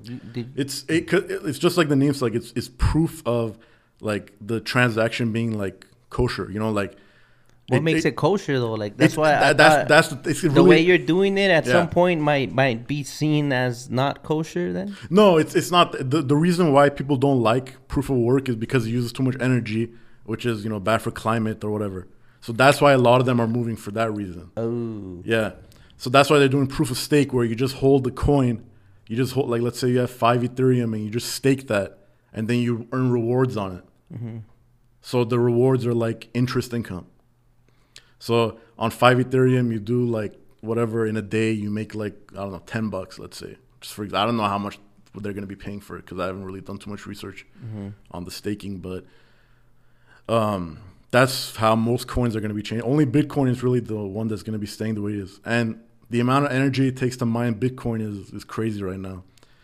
Because another thing is a lot of the Bitcoin mining, if it's not done in like a huge farm and like you're just like a one-person guy at your house doing it, you usually join a pool of like other people doing it. So you try to like combine all of the like mining and then you win the reward for breaking the block. So once that block is broken and however much that reward is, let's say like 38 Ethereum or whatever it is, that gets broken up between all the pool. Okay. And that's how you get the money. Versus like a person on their own trying to break like with just one like rig. Yeah. There's no way you're going to get.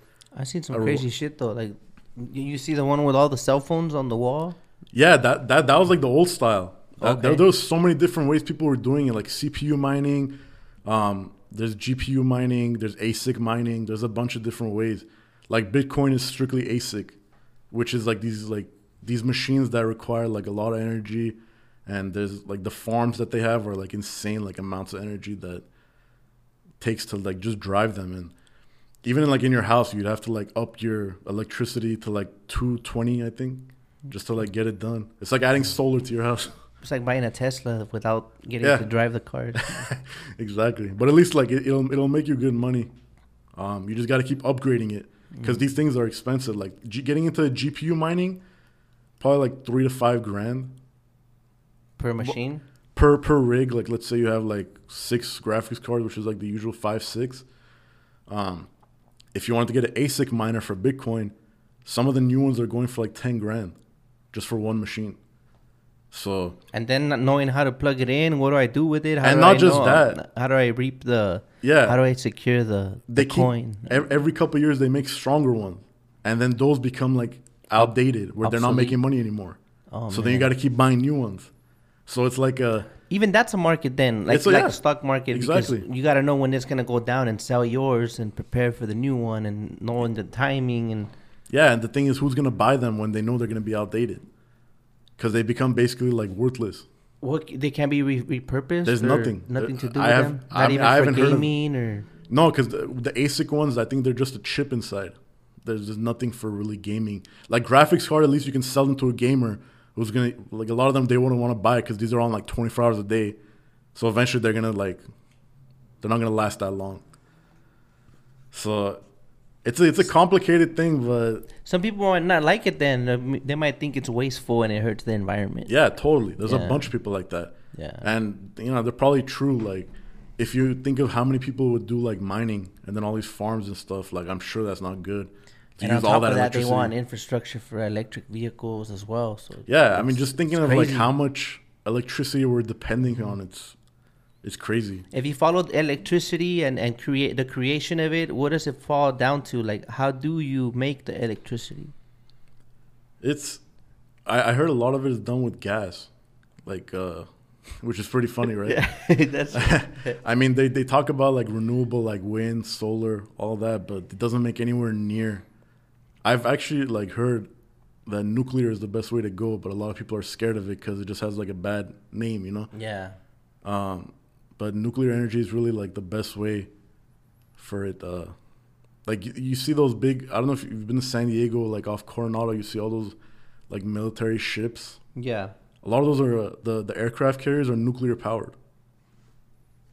So they don't run with like fuel or they run with like however nuclear, however that works. I don't even know how they work, but it's crazy like that.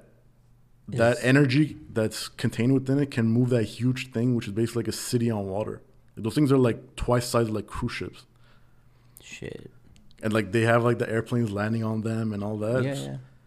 It's crazy. So I've heard a lot that like nuclear is the best way to go. It just has a bad rap, like whenever they had like whatever happened in like 3 Mile Island and the other thing like in Russia.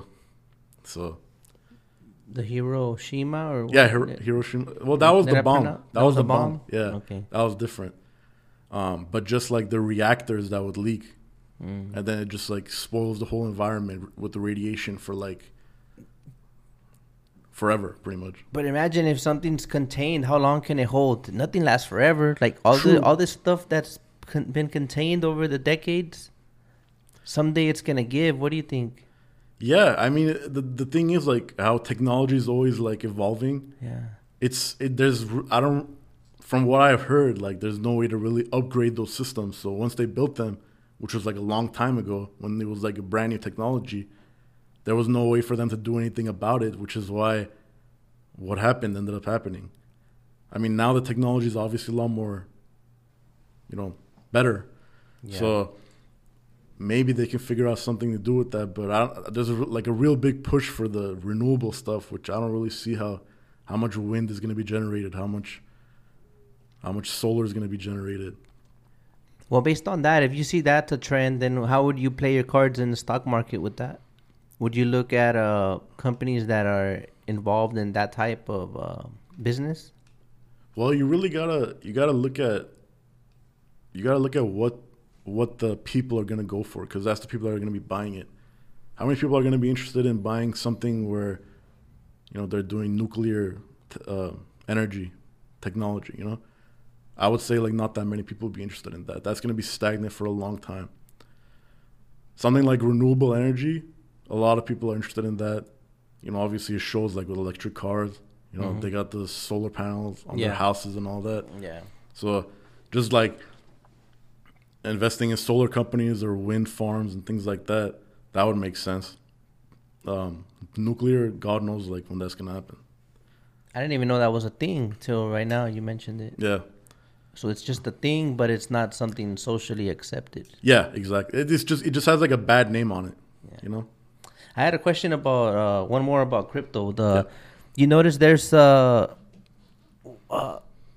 way that like if you see you're losing a lot in crypto, maybe you could pull out without actually cashing out, and you transfer it to there's a coin, like a crypto coin, the same value as the dollar. What is it called? Yeah, there's a few. There's I think the most like known one is Tether, which basically mirrors the dollar. Yeah, there you go. So you don't have to necessarily pull it out of the whole, right? Then, because if you never pulled it out, then you never get taxed on it, right? So then when it's time, you transfer it back from there, or what's the purpose of having that there? Yeah. So, I mean, I've heard a lot of bad things about Tether.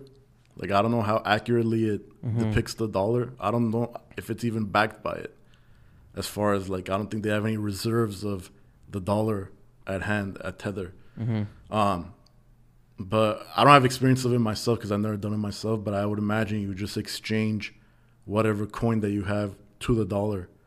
And it would be a crypto-to-crypto exchange. So I imagine it wouldn't be taxed at all. That's the strategy behind it probably, huh? Yeah, I would imagine. I haven't done it myself, so I'm not 100% sure. But that's what makes like most sense in my mind. Because it sounds like maybe you panic, like it's going down. I'm going to sell it. Yeah.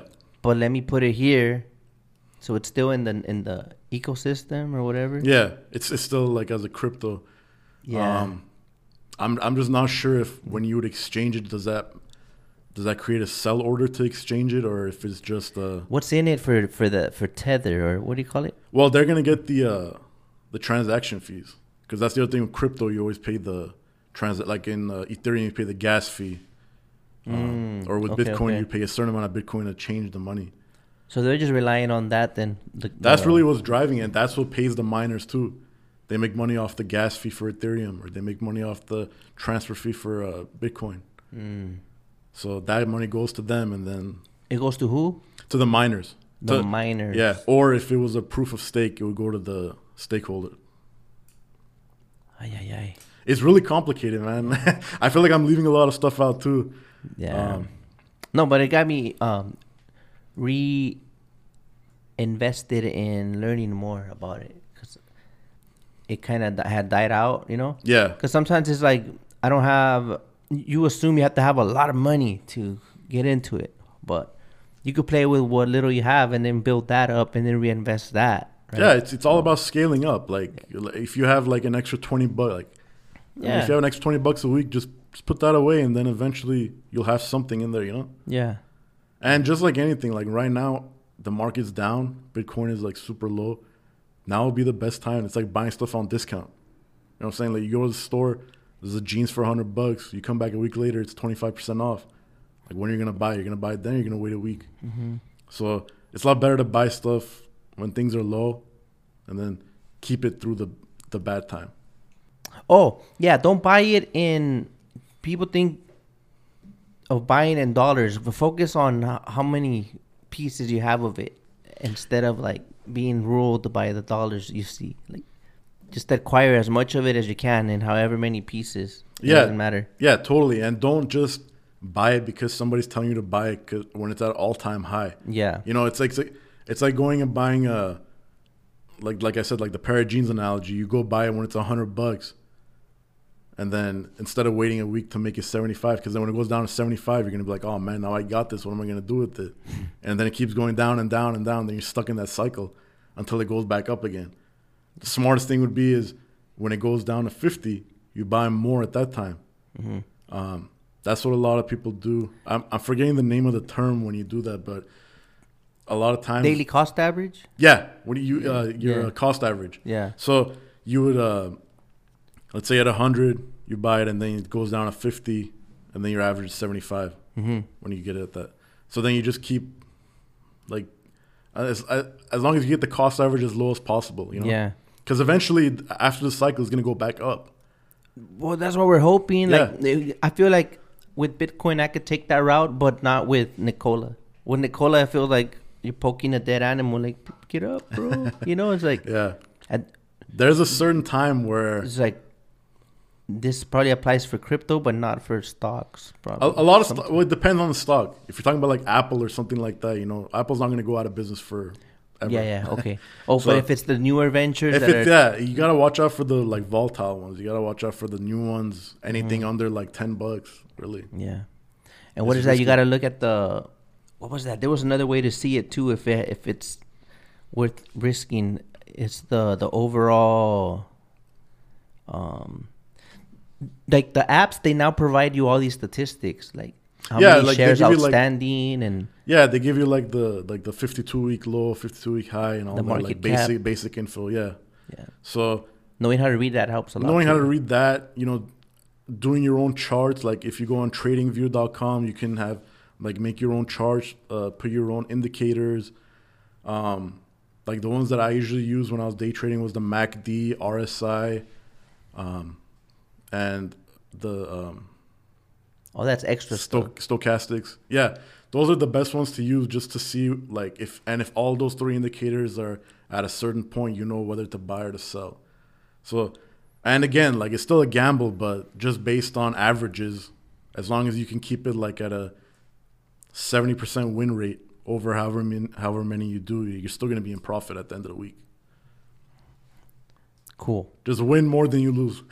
Yeah, I hope so. Just like anything. So where do you see the dollar going in the future? Do you see a collapse coming? I don't know if it's gonna be a collapse. I think remember the housing bubble? Yeah, just like that. You know, there was a reason why all that happened. Now the banks are really on top of stuff. They don't just lend money to anybody. So there's a lot less factors that are gonna go into why the dollar would crash at all. So I think it's just a cycle. I just think that, you know, we're in a downtrend and eventually things will pick back up. Like we just came out of like the pandemic and all that, and that kind of fucked up the cycle. Yeah, that would have been because they were saying that we're long overdue for another cycle. We were. I feel like without COVID, it would have gone up a little bit more before it went down, but COVID really like took it back down a lot, and then there was weird stuff happening in the market, a lot of volatility. Yeah, and then now it's just kind of, you know, it's still in a downtrend, but I feel like it's starting to level out. I feel like eventually, like the cycle is going to be over and things are going to get back to what it was, and this could be over the next 10 years. It's not just, you know, this year it's going to get better or whatever it is. It just depends on how long the cycle is going to be running for.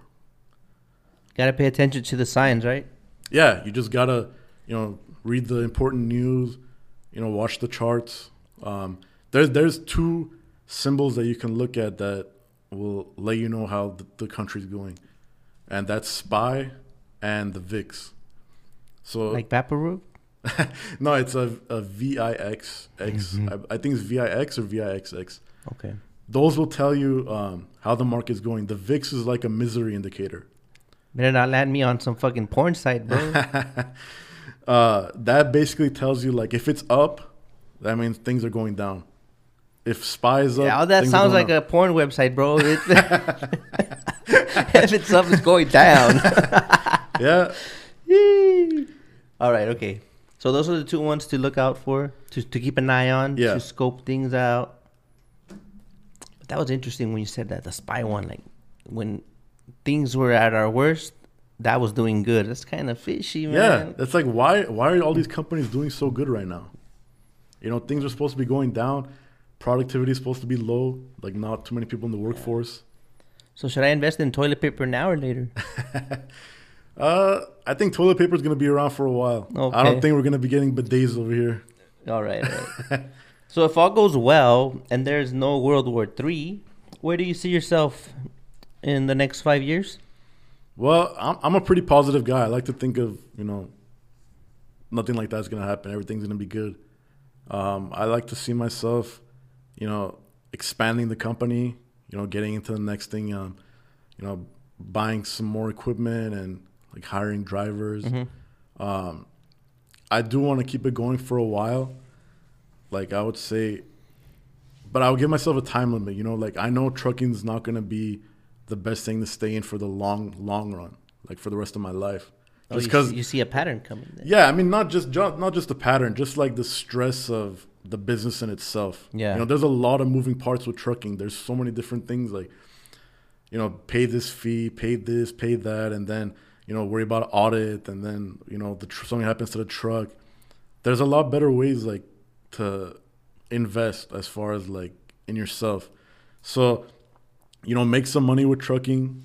And then fund the other stuff. Yeah. To get out and then do I want to do, like, real estate, obviously. So, doing some out of state, rentals, and just doing whatever I can to increase cash flow, where eventually is going to surpass whatever's making from trucking. And then one day sell the company or just liquidate, and then just have, the real estate business growing and scaling up, and then it's a lot less stress. Yeah. Because you got to think about, like, your health too. Like, you're only going to be alive to do whatever you want to do for as long as you're healthy. So if you're stressed all the time, like, you're on the road all the time, that's no way to live. Like, you just got to do that and then get out. Get out and do something else that's going to make you money. So go into it with a plan, not just like, because one thing I think I did wrong is because I took it for granted that I'll always get that big check next week. So I would spend away and then I'll get the other, never really, like, because with the income we get as truckers, there's no reason why we can't invest in other things. Yeah, exactly. Just imagine, work our way out. Yeah, just imagine, like, if you want to get out, you can easily save like $1,000 a week in trucking, like, if with your own authority. There's no reason why you couldn't. Mm-hmm. As long as you're getting, like, all the right loads and all that. You save $1,000 a week, $4,000 a month, like, it's over $50,000 a year. Well, almost $50,000 a year. So you save that, like, just think of, you could put a down payment on it. There's some states where you can buy a house cash with that kind of money. So you save for a year. Yeah, open up your mind. Like, don't be locked. Don't be stuck in the truck. Yeah, that's the thing.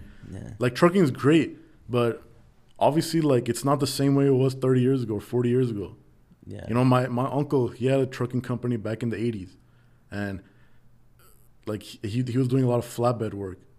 And he had, like, up to 5 trucks at one point.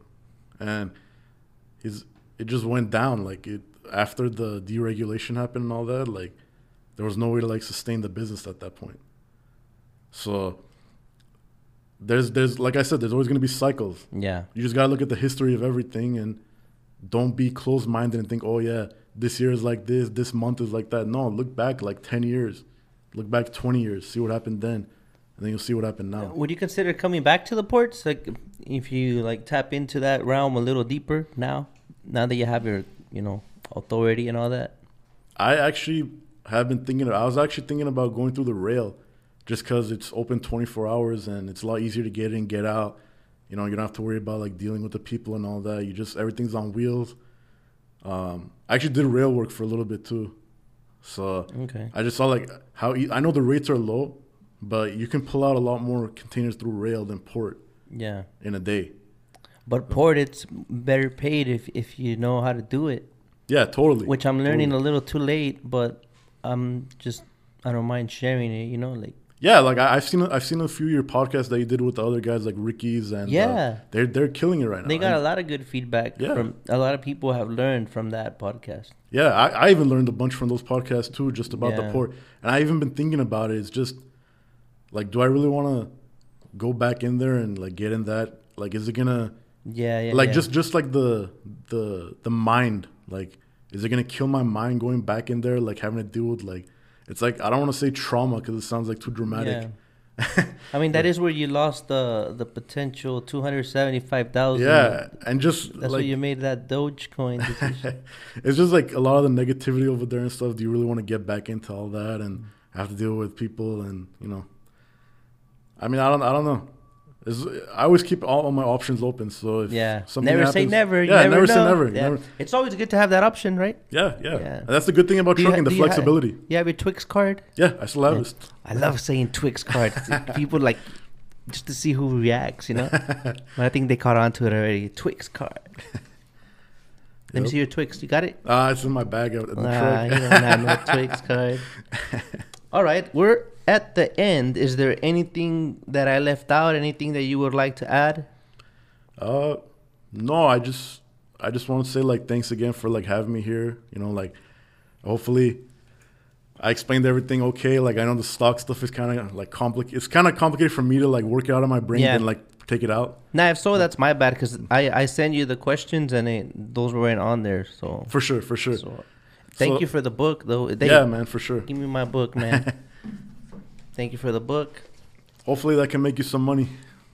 Yeah, the guy looks really happy on here. I want to be happy like him. Yep. So, any words of encouragement for someone that wants to get their license and tap into the trucking world? Yeah, absolutely, man. Get your license. Get into it. Even if you're just working as an employee, like you're still going to make good money. Whatever you're at now, like you're working in a warehouse, you're working in an office somewhere, where else are you going to have the opportunity to make like $100,000 a year? My first year in trucking, I made $100,000 a year working food service. You can go to Cisco or whatever it is, like big company, make $120,000. You're going to bust your ass. You're going to be working like 70 hours a week, no matter what, but you're going to make that money. And just make it to get out. Make it and then get out with it. Invest. Like build up your little hustle on the side. Yeah, think like a billionaire does. Like they don't trade their time for money. You know what I'm saying?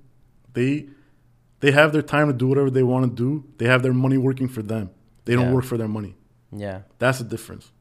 Yeah, you should write a book, A Rich Trucker, Poor Trucker. Yeah. Maybe. All right, man. Thank you guys so much for tuning in. And where can they reach you?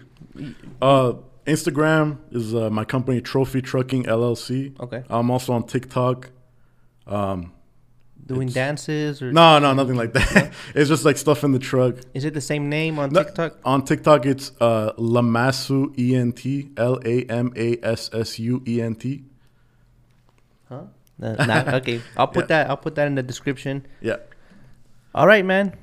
That's all. Let me know if you have any questions in the comments. Reach out to him directly. And there you have it. Enjoy your weekend. It's a Memorial Day weekend. Stay safe out there. Don't drink and drive. There's a lot on the line to lose if you fuck up and get caught. And wear that seatbelt. The life you save may be your own. And we're out.